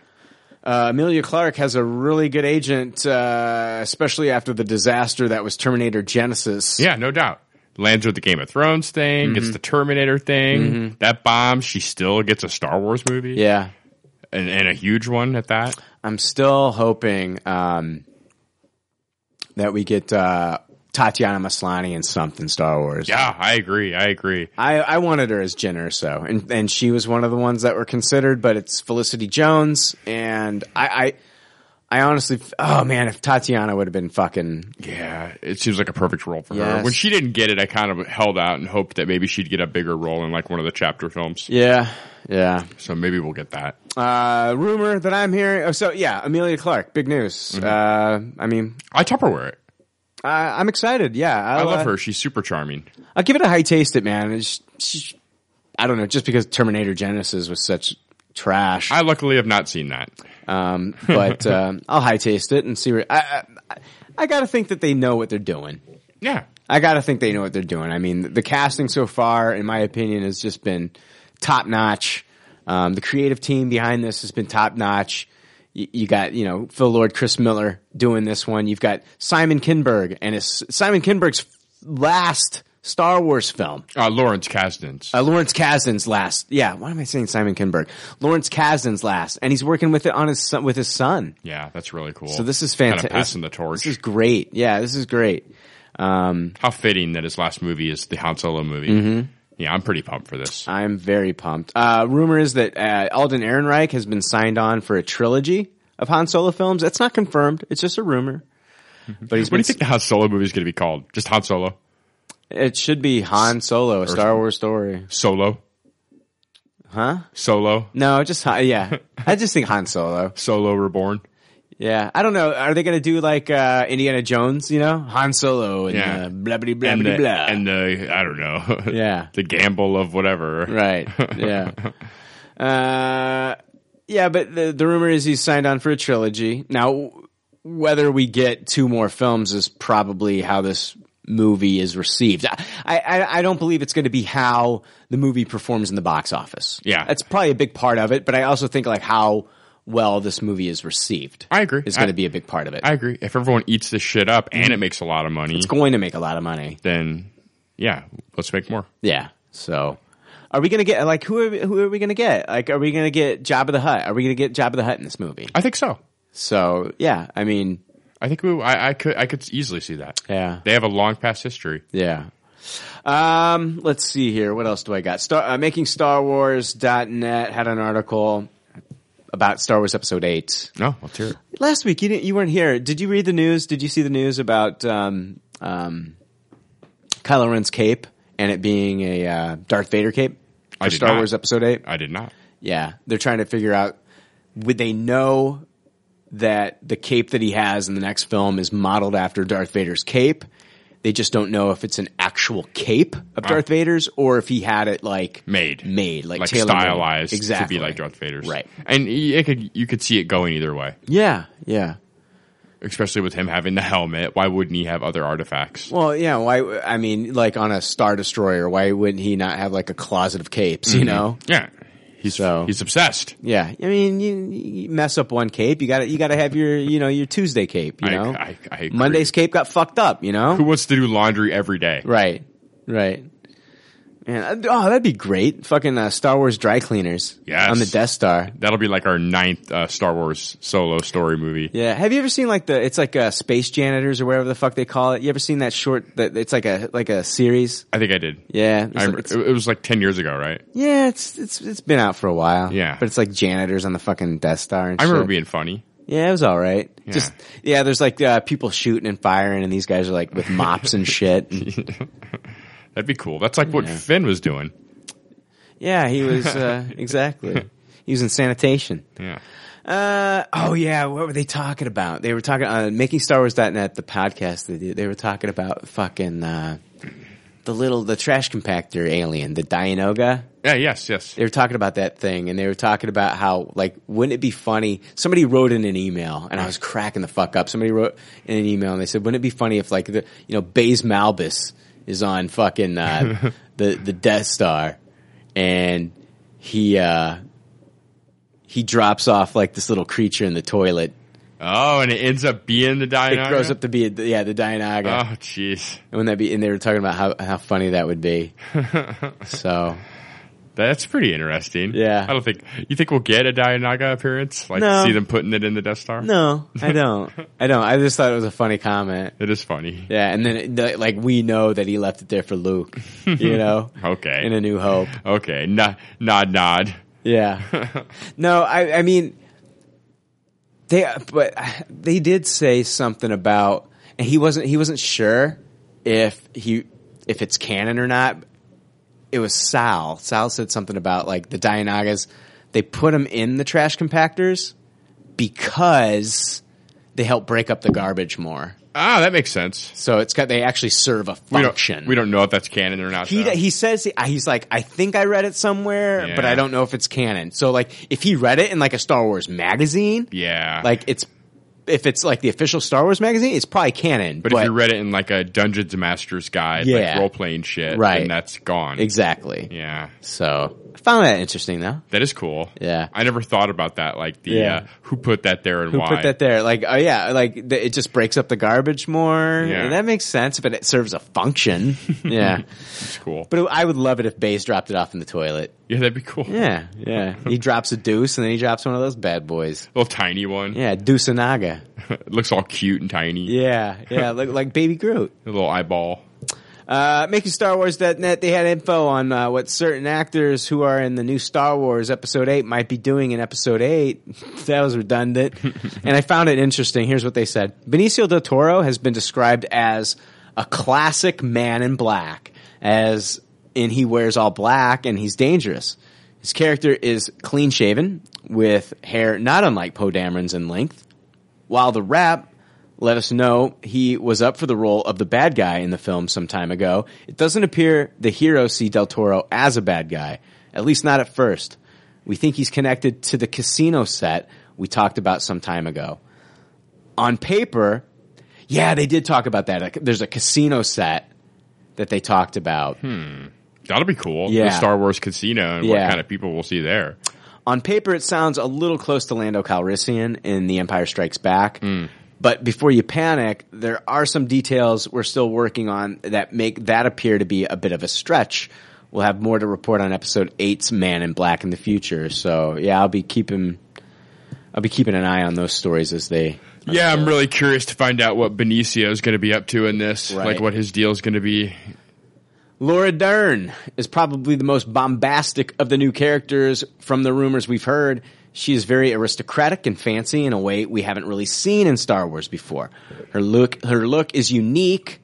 Someone compared her design to The Hunger Games meets Star Wars. Dern wears a fancy dress, and her hair is like something out of the prequels. The biggest defining detail of this new character played by Laura Dern is that she has pink hair in Star Wars Episode 8. I hope none of that stuff's distracting. Yeah. Yeah. Sounds kind of wacky. Jake's going to be like, man, I really am hungry for cotton candy and I don't know why. Sources are at a loss for words when they try to describe her hair, which is very ornate, almost like something out of the Outlander Club in Attack of the Clones. Okay. We suspect Dern's character has something to do with this woman from the Dubrovnik set last year. People that saw her believe she was something important in the film and sent us this photo. I don't have the photo, guys. I can't show you on a podcast. While we can't speak on the certainty of that, it does seem strange to have more than one woman with purple/pink hair in a movie unless they're connected somehow. I saw the picture. It's just a woman with fucking pink hair. Yeah, okay. Probably just her fucking servant or something. Yeah. But then again, it might just be a hair cover or something. We considered she could be Dern's stand-in, but the costume we can glimpse under the black robe makes it uncertain. In the near future, we will have details to share on a jumpsuited Kelly Marie Tran and her role in the film and how she ends up getting tangled with Finn in their shared story. Her look is almost the opposite of Dern's character. She's just very normal looking, but her situation is supposedly really cool. We'll have more on Finn and Kelly Marie Tran in the near future we can share. I'm looking forward to that. Yeah, that'll be interesting. We know the Space Horse. Yeah, it'll be fun to just have another like romantic lead in there. So you're already calling it. I kind of did too. We kind of called that she would be a romantic character for Finn. Yeah, that'll be fun. Mm-hmm. I think so. Can't wait to see. Oh my gosh, I can't wait to see this film. Oh my god, episode 8. Episode 8, dude. Oh, I can't wait. We should get a title any fucking day now, right? Yeah, any fucking day. We should. It should be coming up soon. That is all I have for Star Wars news. I don't know, man. This episode fucking sucks. It was better than I thought it was going to be. Really? Yeah. Yeah, I'm not 100 this week, guys. Me neither. Me neither. Yeah, I was telling Jake I've been sick the last few days, and so I'm trying to do this. Jake, how about we take a break and we'll knock out some emails. Emails? Yeah, we got to, man. They're piling up, man. All right. Jesus. I'm down. I don't even think we're 2 hours yet. I think we're like an hour and 40. Perfect. Fuck. We'll be back with your fucking emails. Hey, did you wake up this morning and think to yourself, you know what I want to do? I want to give some money, hard-earned money away to 3 assholes so they can do a stupid podcast every week. Yeah, money's burning a hole in my pocket. Where do I put all this money? I'll just give it to 3 dicks. Yeah, if that was your thought process this morning, number 1, there's something wrong with you. Number 2, Pop Culture Leftovers has started a Patreon where you can donate to our show. It's really simple. Go to patreon.com/Pop Culture Leftovers. Starting out as simple as $1 a month. We'll thank you on the show. You get us $1 a month. That's $12 a year. Who can't afford that? Every one of our listeners did that. That would be amazing. Is that going to happen? Fuck no. Anyway, moving on. There's also rewards where you can get your own personalized audio bumper, like the ones that we play here on the show. That's pretty awesome. That right there should be enough for you to sign up for our Patreon. Well, wait, that's not enough? You're just a spoiled little shit, aren't you? You gotta have more, don't you? All the time, more with you. We have a reward where you can Skype chat with the leftovers, and that could be played on the show as a bonus episode. Wait, that's not enough? Seriously, fuck you at this point. We also have a reward where you get to be on a full episode with the leftovers. That's right. We get to talk to your boring ass for a full episode. Hey, hold on. That's not it. There's also another reward, and this is exciting, where you get to co-host with me on a brand new podcast that I'll launch. This is our masochist reward level. You really have to be in order to want to podcast with me. So check out all the rewards on patreon.com. That's spelled patreon.com/Pop Culture Leftovers. Some of the rewards are limited. Not that I'm expecting them to sell out or anything like we did the moment we started this Patreon. All right. Emails. Yeah. All right. It's time for your emails. Yay. Mail. Motherfucker. Leftovers of the universe. Mail. Motherfucker. Jake, my question to you is, should we read an email from somebody that only gave us 4 out of 5 stars on iTunes? Yeah, I'm okay with it. You're fine with it? Yeah. All right. I'll let it pass this Let's give time. this 4-star listener a fucking email read here. Hey, Leftovers. Just wanted to give you my thoughts about Luke Cage.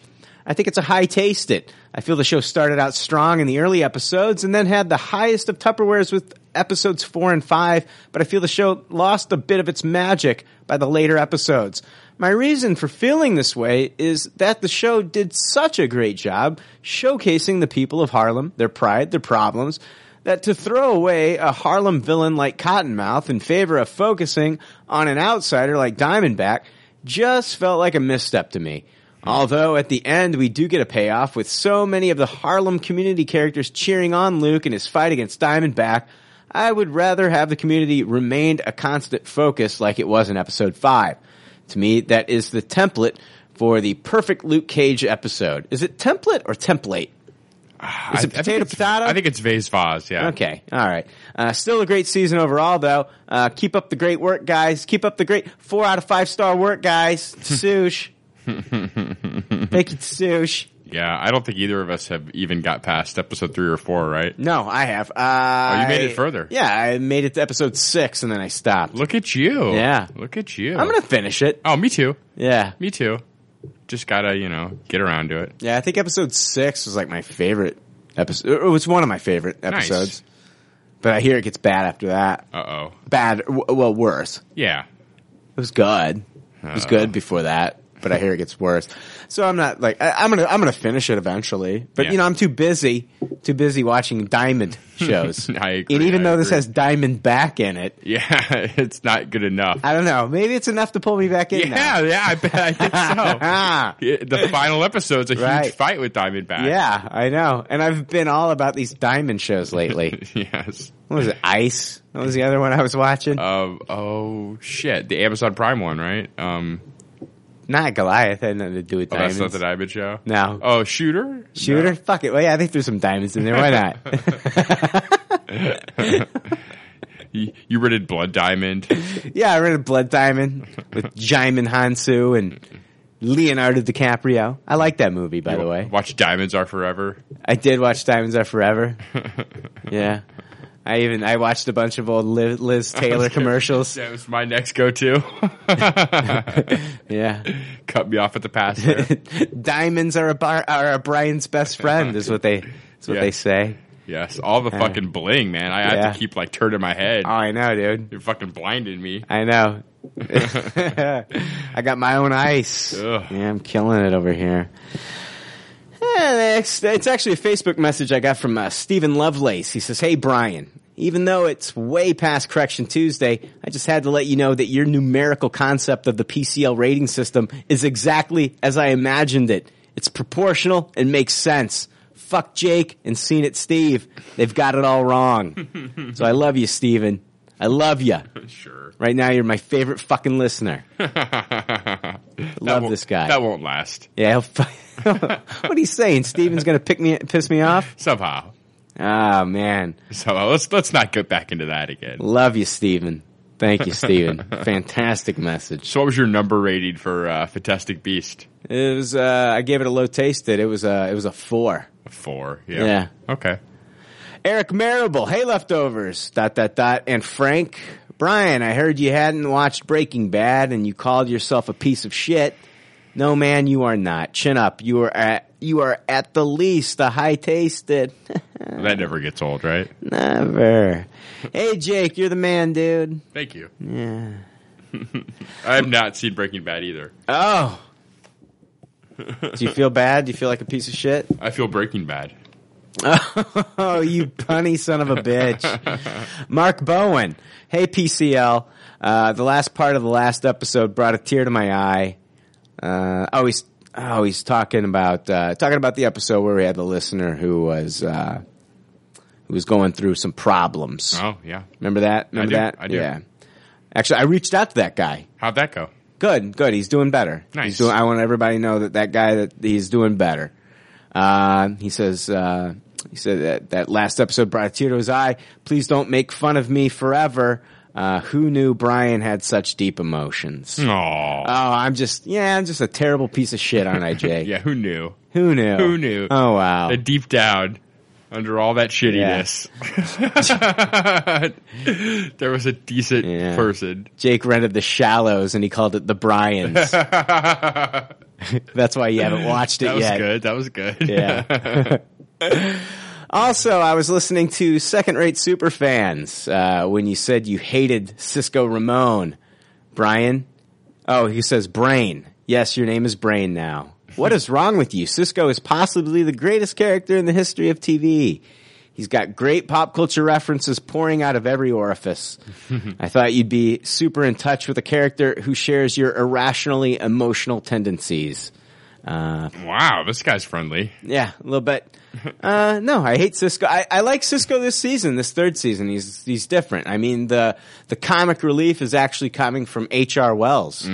The new Harrison Wells. You like that better? I like that better. I think it's a lot better. I mean, it gives the actor Tom Cavanaugh a chance to stretch his comedic legs, which he can do, and not just have all the funny shit go to Cisco, which I don't find funny. I'm sorry. Yeah, even though you think that I am what? I'm not a Cisco ripoff. Wow, I think he's saying Cisco's a you ripoff. No. I don't know. I just didn't like Cisco before, and I actually enjoy Cisco this season. He's a different character, and I like it. Well, there you go. Next email comes from Raquel Silva. Hey, Brian, I'm Raquel from Portugal, and I've been listening since the Marvel Civil War episode, but I've been going through your previous episodes since I've caught up to the new ones. I wanted to write you guys for a while now, but since I only wanted to say hello, I didn't want to pile up to all the emails you already have to go through. However, in this last episode, you brought up the Stephen Strange Easter egg in the Winter Soldier. We can actually be seeing Doctor Strange's story in real time without any continuity errors. What Jasper Sitwell says is that Zola's algorithm is a program for choosing insights targets anyone who's a threat to Hydra now or in the future. It evaluates people's past to predict their future. I think that with this being what's going on with Zola's algorithm, we can assume that Strange has not yet gone through his origin story, but is predicted to be of importance and a hindrance to Hydra's future plan, so it can actually work out. I like this. Yeah, she was proven right. But it's a lot for the viewer to put together. Yeah. Oh yeah, Zola's algorithm. Yeah. And it's just a throwaway Easter egg line in fucking Winter Soldier, though. I know. So. But it's not to me, Jake. Yeah, but it's not. That's what I'm saying. It doesn't bother the casual viewer. They don't even remember that. I know, but it wasn't to me. Yeah. That was my whole point. Now you have your explanation. Yeah, I know. So you're good to go. Zola's algorithm. Yeah. All right. That's all. I love you guys. I love you guys podcast. Keep up the good work. So yeah, thank you. That's good awesome. email. Hello. What? They said they just wanted the email to say hello. Oh. But then they finally had something. All right. And so you're saying hello back? Yeah. Just trying to be nice. Okay, Lionel Richie. Hello. Is it Jake you're looking for? Whatever. What the fuck? Hello. Hello. You're so polite.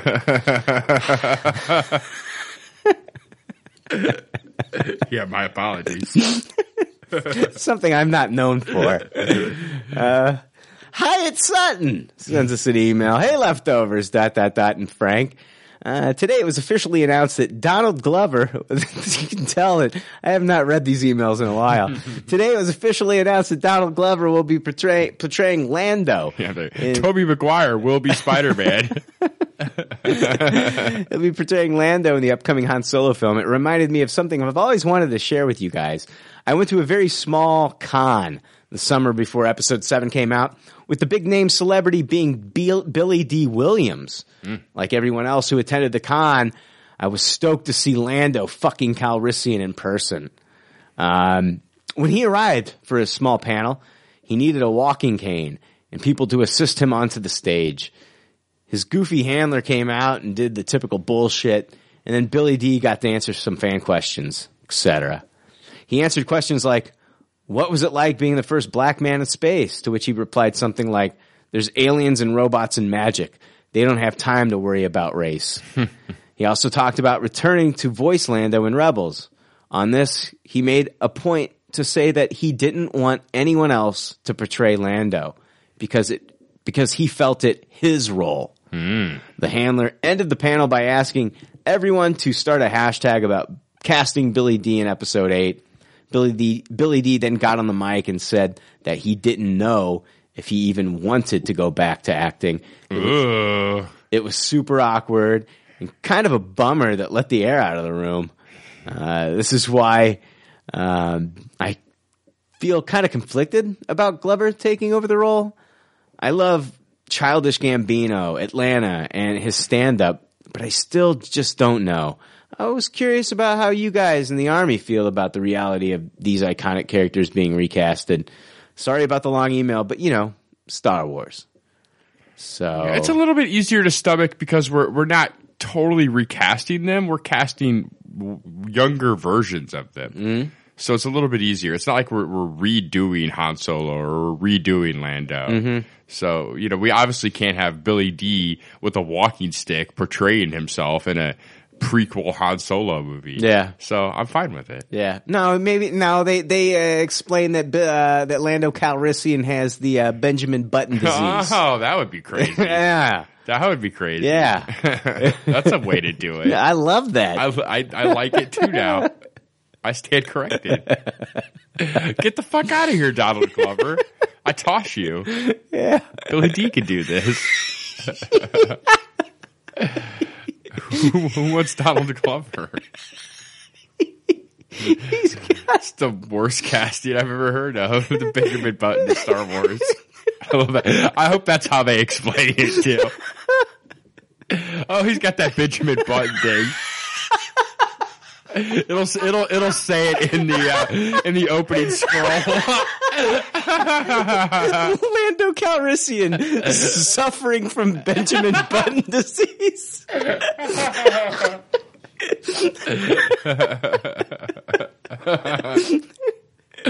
That'll be crazy.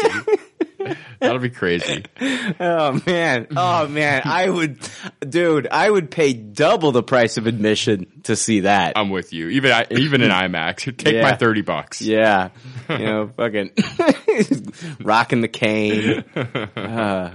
Tripping over his cape and shit. Yeah, beating Han and Sabak. Falling asleep at the table and shit. That's fucking awesome. That's I don't have a problem with it, man. Wearing those space depends. Like a lot of people Han Solo should live and die with Harrison Ford being Han Solo. He doesn't even embrace the character the way he embraces his Indiana Jones character. Yeah, he practically hates it. Now he wants to take Indiana Jones to the grave. Oh yeah. He totally wants to take Indiana Jones to the grave. Yeah. I agree. So much that he killed River Phoenix. Whoa. This is a theory I've not heard. Yeah, like people say he OD'd and shit. Oh yeah. We know what happened. We know what happened in front of the Viper Room in LA. Wow, this is my favorite theory you've ever had. Yeah. We know what happened. I know the truth, man. Yeah. He landed a plane on him. Wow. Yeah. That's the way to do it. That's the way to do it. All right. Benjamin Button disease. That's crazy. Yeah. That's a great theory. Next email comes from William. Leftovers. Been listening for only a few months. Suck my dick, Brandon. Whoa. Talking about Brandon McLean. Oh, yeah. But you guys have quickly become the number one podcast for my considerable commute. I'm a third shift brewery worker in beautiful Brew City, USA. No, Frank, that's just a nickname for Milwaukee. I don't actually work in a town called Brew City. Anyway, I would suck your collective cocks for a while and let you guys know that you produce, in my opinion, the best pop culture podcast out there. Whoa. Fucking hilarious, really informative. I love how you guys fuck around and fuck around. And fuck around some more. Fuck around some more. Talk about Benjamin Button disease. Yeah, fuck around the old oak tree or whatever the fuck. The old forest tree. The old forest tree. But when it comes time for opinions, you guys dive right in with great insights, honest opinions, and above all, a passion for the material. I personally think any douche wagon bitching about getting to the advertised content is wanting to skip some of the best shit you guys do. Yeah, no shit. Fuck those people. Yeah. Yeah. Advertised content people. I bet those people like after credit scenes. Yeah. Yeah. Yeah, they're the worst kind. They should all be slaughtered. Like Jawas. Give them a proper funeral. Yeah. Now that I have hopefully filleted you all satisfactorily, on to the reason I wrote. I love the scene-by-scene breakdowns you guys do of trailers. Recently, you guys did Rogue One. I personally Tupperware the living fuck out of the last one, but there is a theory I've heard about this movie. I wanted your guys' opinion of. I don't know if you guys have heard this one. If so, I haven't heard you discuss it. In trailer 1, we see Jyn in what appears to be a TIE fighter pilot's outfit. Now, what if she ends up in a TIE fighter during the Battle of Yavin? What if she makes it through most of the battle and ends up being the pilot to Vader's right in the trench as Luke makes his final run? Now, I know Han shoots the TIE from the Falcon, but what if she steers her fighter into Vader to give Luke his shot and dies an unknown hero? I love that idea. I could imagine a scene where the fleet returns to Yavin base. In the background, you see Luke, Han, and Leia celebrating as the rest of the surviving Rogue One team looks on in mourning, or have them off stage watching the medal ceremony. Can't wait to hear your thoughts on this. Keep up the great work. Oh, and Jake, there should be a drinking game. Every time you say nice, listeners should have to take a rum chata shot straight up their dick hole. Affectionately yours, your doughy-assed fuck muffin. I traded nice for okay this episode. Yeah, yeah. I've got my wheel of responses. Right. And before every episode, I spit it. Frank is never trading away his gotcha, though. No, that's I gave here to that stay. to him. Jesus, and it happens off air all the fucking time. Oh, yeah, it's not just on the podcast. No, it's like off air all the time. Yeah. Nice. Is this guy saying... Is he confused? Is this guy actually saying, like, in this movie this is going to happen? Yeah, this guy, his idea is nice and romantic and everything, but, like, we're not seeing the destruction of we're not going that far into A New Hope in Rogue One. Yeah. No. How old are Luke and Leia at the time of this, then? Do we know? I mean, I'm sure we can figure that out with math. I would say they're, like, 10, right? Yeah, I mean, with... We could probably figure it out with the Rebels TV show as well. Yeah. I don't know. I don't know, but like I don't see like them jumping ahead in the story. No. Yeah, like I said, his idea is nice and I like the symmetry of it and all, but we're not seeing all that. She's wearing, I mean, we see her in the first trailer wearing it. It's because she's like sneaking. And then in the second trailer, yeah, they're sneaking onto... Yeah, she's wearing it as camouflage, basically. We see not only her, but like other characters like wearing it as well. Yeah. While they're on Scarif. So, they're like running with K2SO and they're all wearing like this kind of shit. So, yeah, I don't know. It's cool. Cool to think about, but it's not going to happen, dude. Yeah, no. Thomas Comiskey. He says, I just finished watching Luke Cage. It was just okay, in my opinion. Just something missing. On a better note, I finished watching The Ranch Season 2. I had given up on Season 1 after a few episodes, but after listening to you discuss how much you enjoyed it, I gave it another try, and I was glad I did. There's some good, funny moments mixed with real-life drama and problems. It was a Tupperware for sure. Just curious if you guys ever watched Firefly, and what's your opinion? It was one of my favorite shows to binge watch. I love Firefly. Oh, I hate to admit this, but I think Firefly is incredibly overrated. Really? I love Firefly. Yeah, I thought Serenity was really, really good. Yeah. Like, it blew me away. I was not excited to see it, and then I saw it, and I was like, oh, that was fucking awesome. I own Firefly on Blu-ray. I love it. Yeah, I bought it on DVD just to watch it, because it was the only way to really watch it back then. You really couldn't, like, torrent shit. Did you watch Dollhouse? Yeah, I did. I liked Dollhouse more. Okay, did that go on like 2 seasons? 2 seasons, yeah. See, I watched a little bit of it, but I never finished it. Yeah, so. I liked it.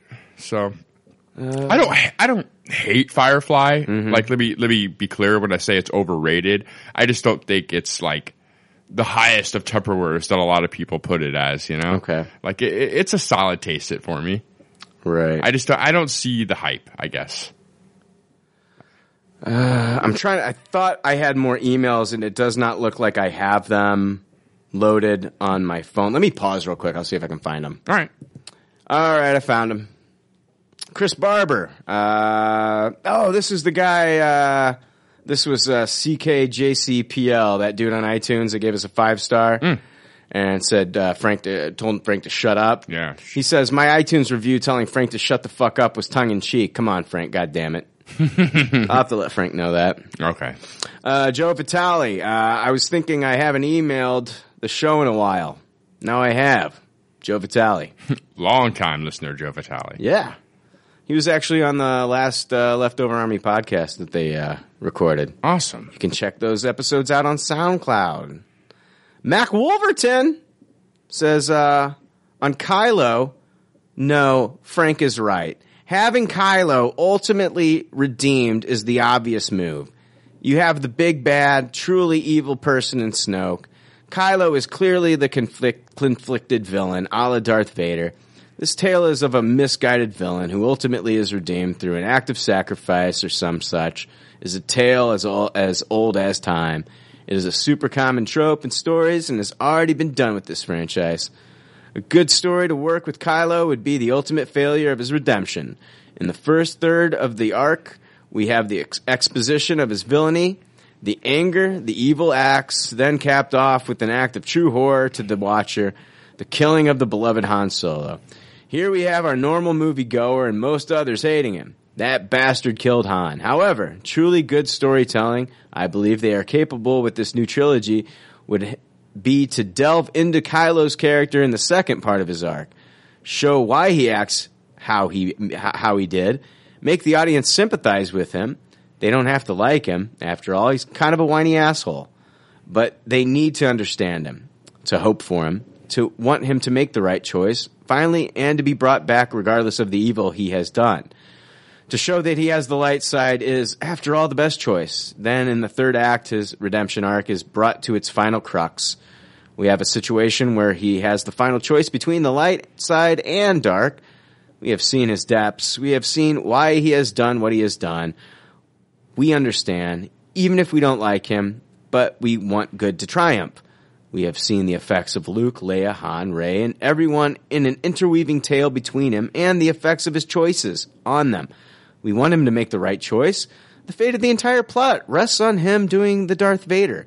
The easy and obvious thing would be to do what y'all want him and allow him to make that choice and step into the light for once. Everyone would be happy. But that's just a rehash of what's already happened in this story, and we know Episode 7 already got enough flack for being so similar thematically to Episode 4. What would be brave and meaningful is in the final peak of Kylo's arc, when seemingly all hope rests on him making the right choice. He pulls a Frodo and falls fully to the dark side, leaving us all gasping as at the shattering of our hopes the filmmakers have carefully raised. We can still have the good guys win, maybe also have a turning point for Rey's, Luke's, or Leia's character where he has to put him down. And we get the anguish of having to do that choice. Imagine if Leia has both the opportunity of being able to avenge her love and the anguish of having to kill her son. It's a feel-good story. Then good guys do some acts and win the day. But goddamn, that would be an intense whirlwind of emotions, and maybe people won't feel so giddy and satisfied as they would with the standard redemption story, but would still be great story writing. Jake, thoughts? Yeah, who wants to be giddy and satisfied after seeing a movie? No, I want to see a mother kill her child. Yeah. I'm all about that, dude. That sounds like a great fucking movie. Yeah, I don't get how it's the easy way out to make the guy that killed Han Solo get redeemed. That's going to take some writing. Leia's pro-choice, so have her kill her fucking... I don't know, man. It's like, I think it's a more interesting story, like, for me, like, to have, like, we saw Darth Vader die after all the bad choices he made. Yeah, in this one, I want to see the guy make the right choice and then get to, like, live with the consequences of the bad things he did. We've never seen that. Live with the fact that he killed his own father. Yes. Right. I don't want him to turn good and immediately die. Right. I want him to, like, it'll be such a crazy character that'll, like, come to terms with these terrible things that he's done. Right. Like there's a lot of story material there. Yeah. Tale as old as time. Mm-hmm. What the fuck's wrong with what's wrong with using a good like story again? Yeah. I mean, fucking Beauty and the Beast is the most watched trailer of all time now, and it's the ultimate tale as old as time. So yeah, and what the fuck's wrong with that? And it's gonna really. I mean, it'll be different from the cartoon. Yeah. In the source material, but it's gonna be a lot of the same themes and elements. Yeah, for sure. Yeah, just like Jungle Book. Alan Menken's writing new songs. Right. So, yeah, it's going to be crazy. Yeah, fuck this guy in his opinion. You know, I don't honestly feel like I feel like it's a thing like where not everybody thinks that he's a redeemable character. I've listened to other people that I know. Yeah, I can't fault that line of thinking. I know people that think that he's not redeemable. Yeah, I can't fault that. He killed Han Solo. That's what people think. But that's what makes it not easy to redeem him. That's what I'm saying. Yeah. That's my point. Yeah. And I don't think people get it. So I don't think that Frank's wrong. I don't think he's right. Yeah. But I think to call what we're saying stale and easy and what he's saying bold, that's misguided to me. Right. Like, that's not completely understanding the scenario. I would love to see, like, after episode 9, they wait a few years, come back for episode 10. Yeah. And we're dealing with how Kylo Ren is trying to come to terms. And he can't talk to his father as a Force ghost. Yeah. You know? He doesn't have... Han was not Force sensitive. I mean, he can't talk to his father. It's going to haunt him. Yeah, it's going to be crazy. Yeah. I like it. Chris Brown says, "Hey guys, Brian, I know you banned me for a month, so I hope it's okay I wrote in. If not, I guess I am in for another ass ripping. I listen to you guys weekly and your podcast really helps pass the time at work. The three of you, Brian, Jake, and Jay, have fucking great chemistry that isn't rivaled by any other podcast. And don't worry, I didn't forget Frank. He's good, I guess. His laugh sounds like the Joker at some points, and I think I would rather him as the Joker in the Suicide Squad." I think I'm in agreement there. Yeah, me too.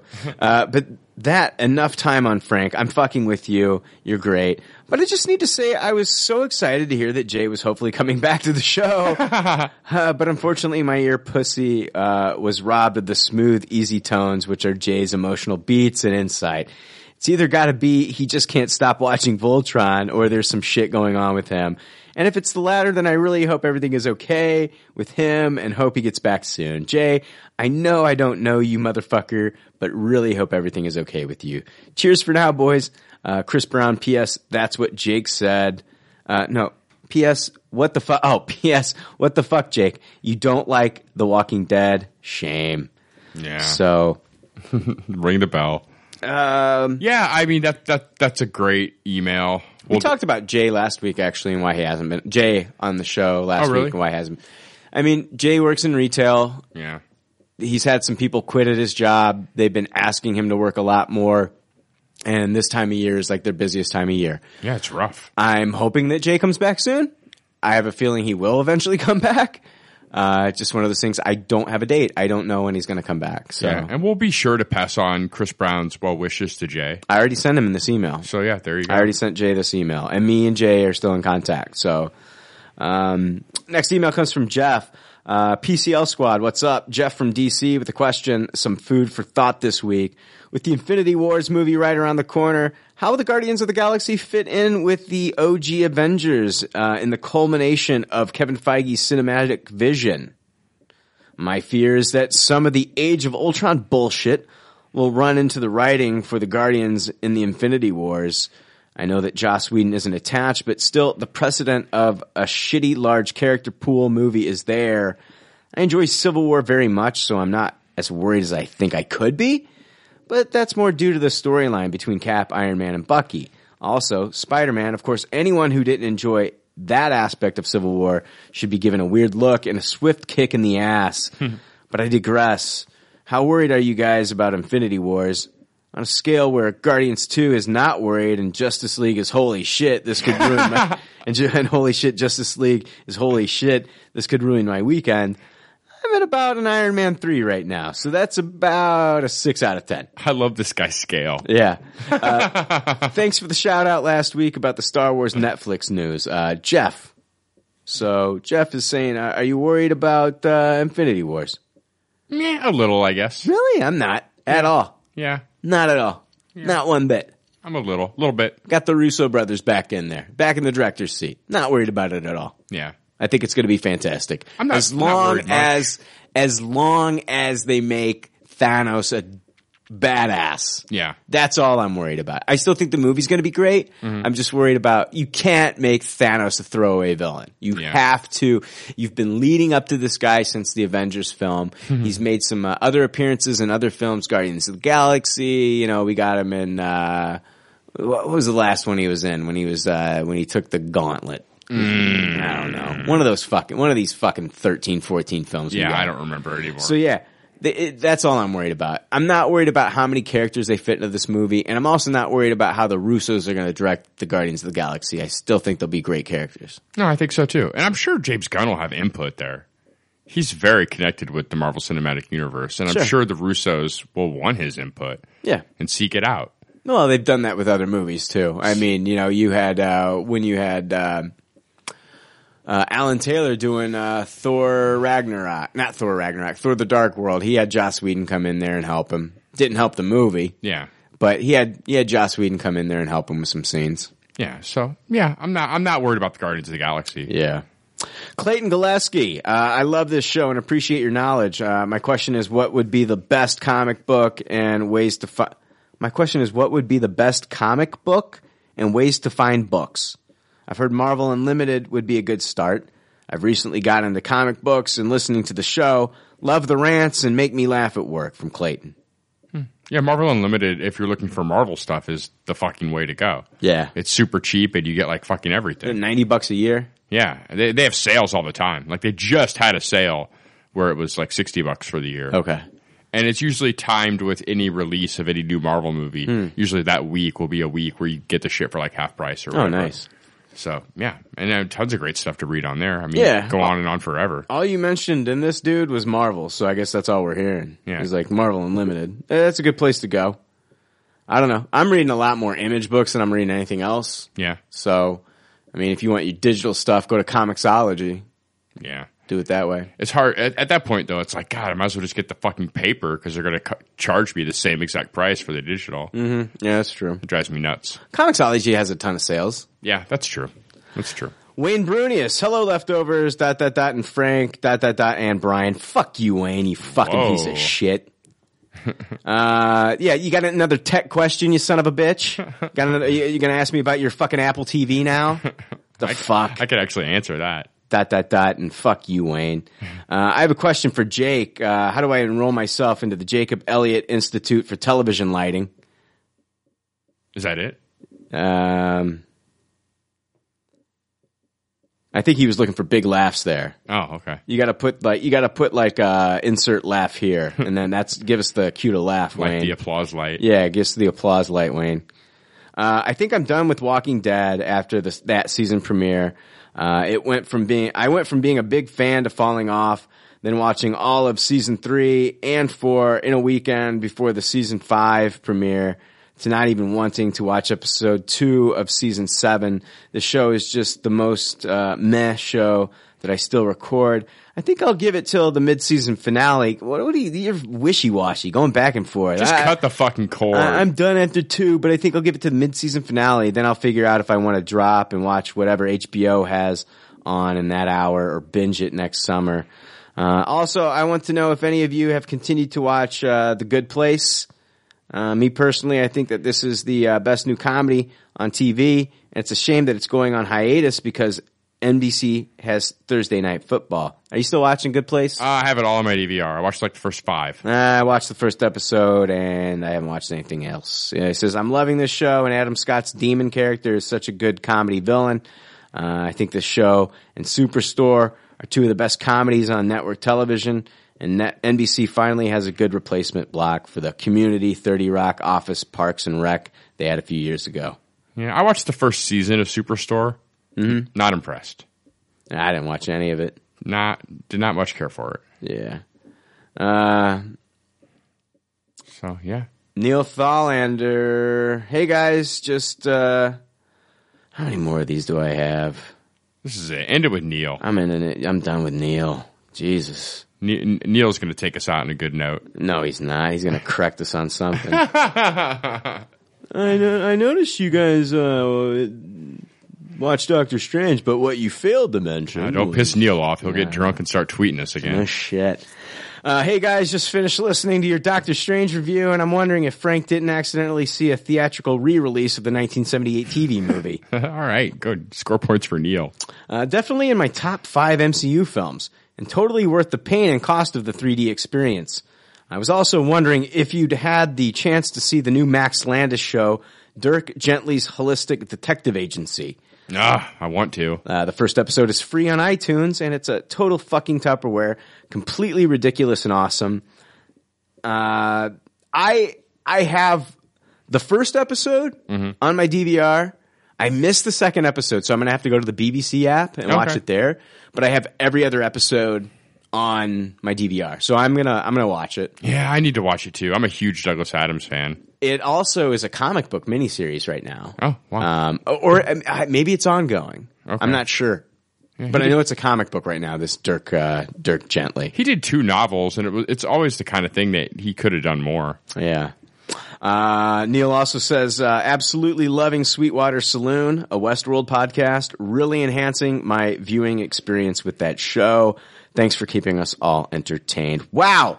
No corrections. Wow, Neil did close it out well. Holy shit, Neil, you're a human being. I loved that. That was a great email. Wow. That was an email from a human being. I liked it. I liked that he brought up the pain of fucking IMAX 3D. I'm the same way. What do you mean? I don't understand. I get a headache. Like when I watch the movie, I'm completely fine. What is wrong with you? When the movie's over, I'm like, bleh. You're pissy and bitchy and moaning about everything. Yeah, dude, working retail on Thanksgiving week. Post-credit scenes are making you bitch and whine, and the worst. Now IMAX is like, Jesus Christ. No, I feel like it's like remember those movies, Grumpy Old Men? Yeah, for sure. God damn, I'm definitely the Walter Matthau here. Yeah, you are. You're the way more chipper Jack Lemmon. Oh yeah, not in every other episode though. I know we're doing role reversal. God, yeah. Oh yeah, man.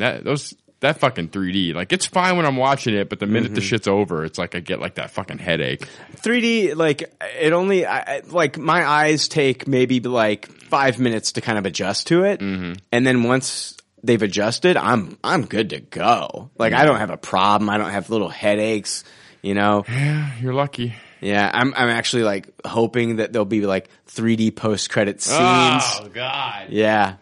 I take my glasses off. I watch those post-credit scenes blurry. Oh, God. Like, fuck it. I'll watch this blurry. If they wanted me to watch it in 3D, they'd put it in the movie, like real art. Yeah. Oh, God. Art. Listen to you. Turn this whole thing into a fucking carnival. Fucking Cannes Film Festival over here. If these movies want more respect, they'd fucking not do their little carnival side tricks. I like the post-credit shit, man. I hate it. We know. We know. All right, Jake, that is episode 164. Fuck yeah, I'm breaking my mic. We did it. Wham. Yeah. All right. That's it. Fuck this show. All right, and just like all good leftovers say on their doggy bags, thanks for listening. Thank you for your patronage, and we'll see you next week. Later, y'all. Thanks for listening to Pop Culture Leftovers. Congratulations. I don't know how you did it. I couldn't do it. You people need a t-shirt saying, I just listened to 2 hours of nonsensical crap. Anyway, if you'd like to reach the Pop Culture Leftovers cast, you can email them at comments@popcultureleftovers.com. You can also follow them on Twitter at PC Leftovers or like their Facebook page. They'd love to hear from you. They're all pretty sad and lonely. One of them is homeless, but I didn't say that. Already like 7 million podcasts talking about pop culture and all that. Makes us happy like shooting at a womp rat. But it's all been done before. We don't want to be a copycat. We're the leftovers picking up the scraps dropped by the cool kids. It's a trap. Gonna toss it, gonna taste it. Do we love it? Hey, let's face it, can't erase it. Let's embrace the Tupperware party. Subculture spill over like a vulture, carry over. Counterculture, pushovers, pop culture, leftovers. And with the uncool kids, what's to say's already been said. Leftovers. Pretty sure that the only talent is the band that's singing this. Pop culture leftovers. Podcasts that are original and good have already been done before, so we should separate the wheat from the chaff. And we're the chaff, the crap, even though we're the shit. Woo! We're the leftovers picking up the scraps dropped by the cool kids. It's a trap. Good and toss it, good and taste it. Do we love it? Hey, let's face it, can't erase it. Let's embrace the Tupperware party. Subculture spill over like a vulture, carry over. Counterculture, pushovers, pop culture, leftovers. And with the uncool kids, what's to say's already been said. Leftovers. Pretty sure that the only talent is the band that's singing this. Pop culture leftovers. Pop culture leftovers. Good and toss it, good and taste it. Do we love it? Hey, let's face it, can't erase it. Let's embrace the Tupperware party. Subculture spill over like a vulture, carry over. Counterculture, pushovers, pop culture, leftovers. And with the uncool kids, what's to say's already been said. Leftovers. Pretty sure that the only talent is the band that's singing this. Pop culture leftovers.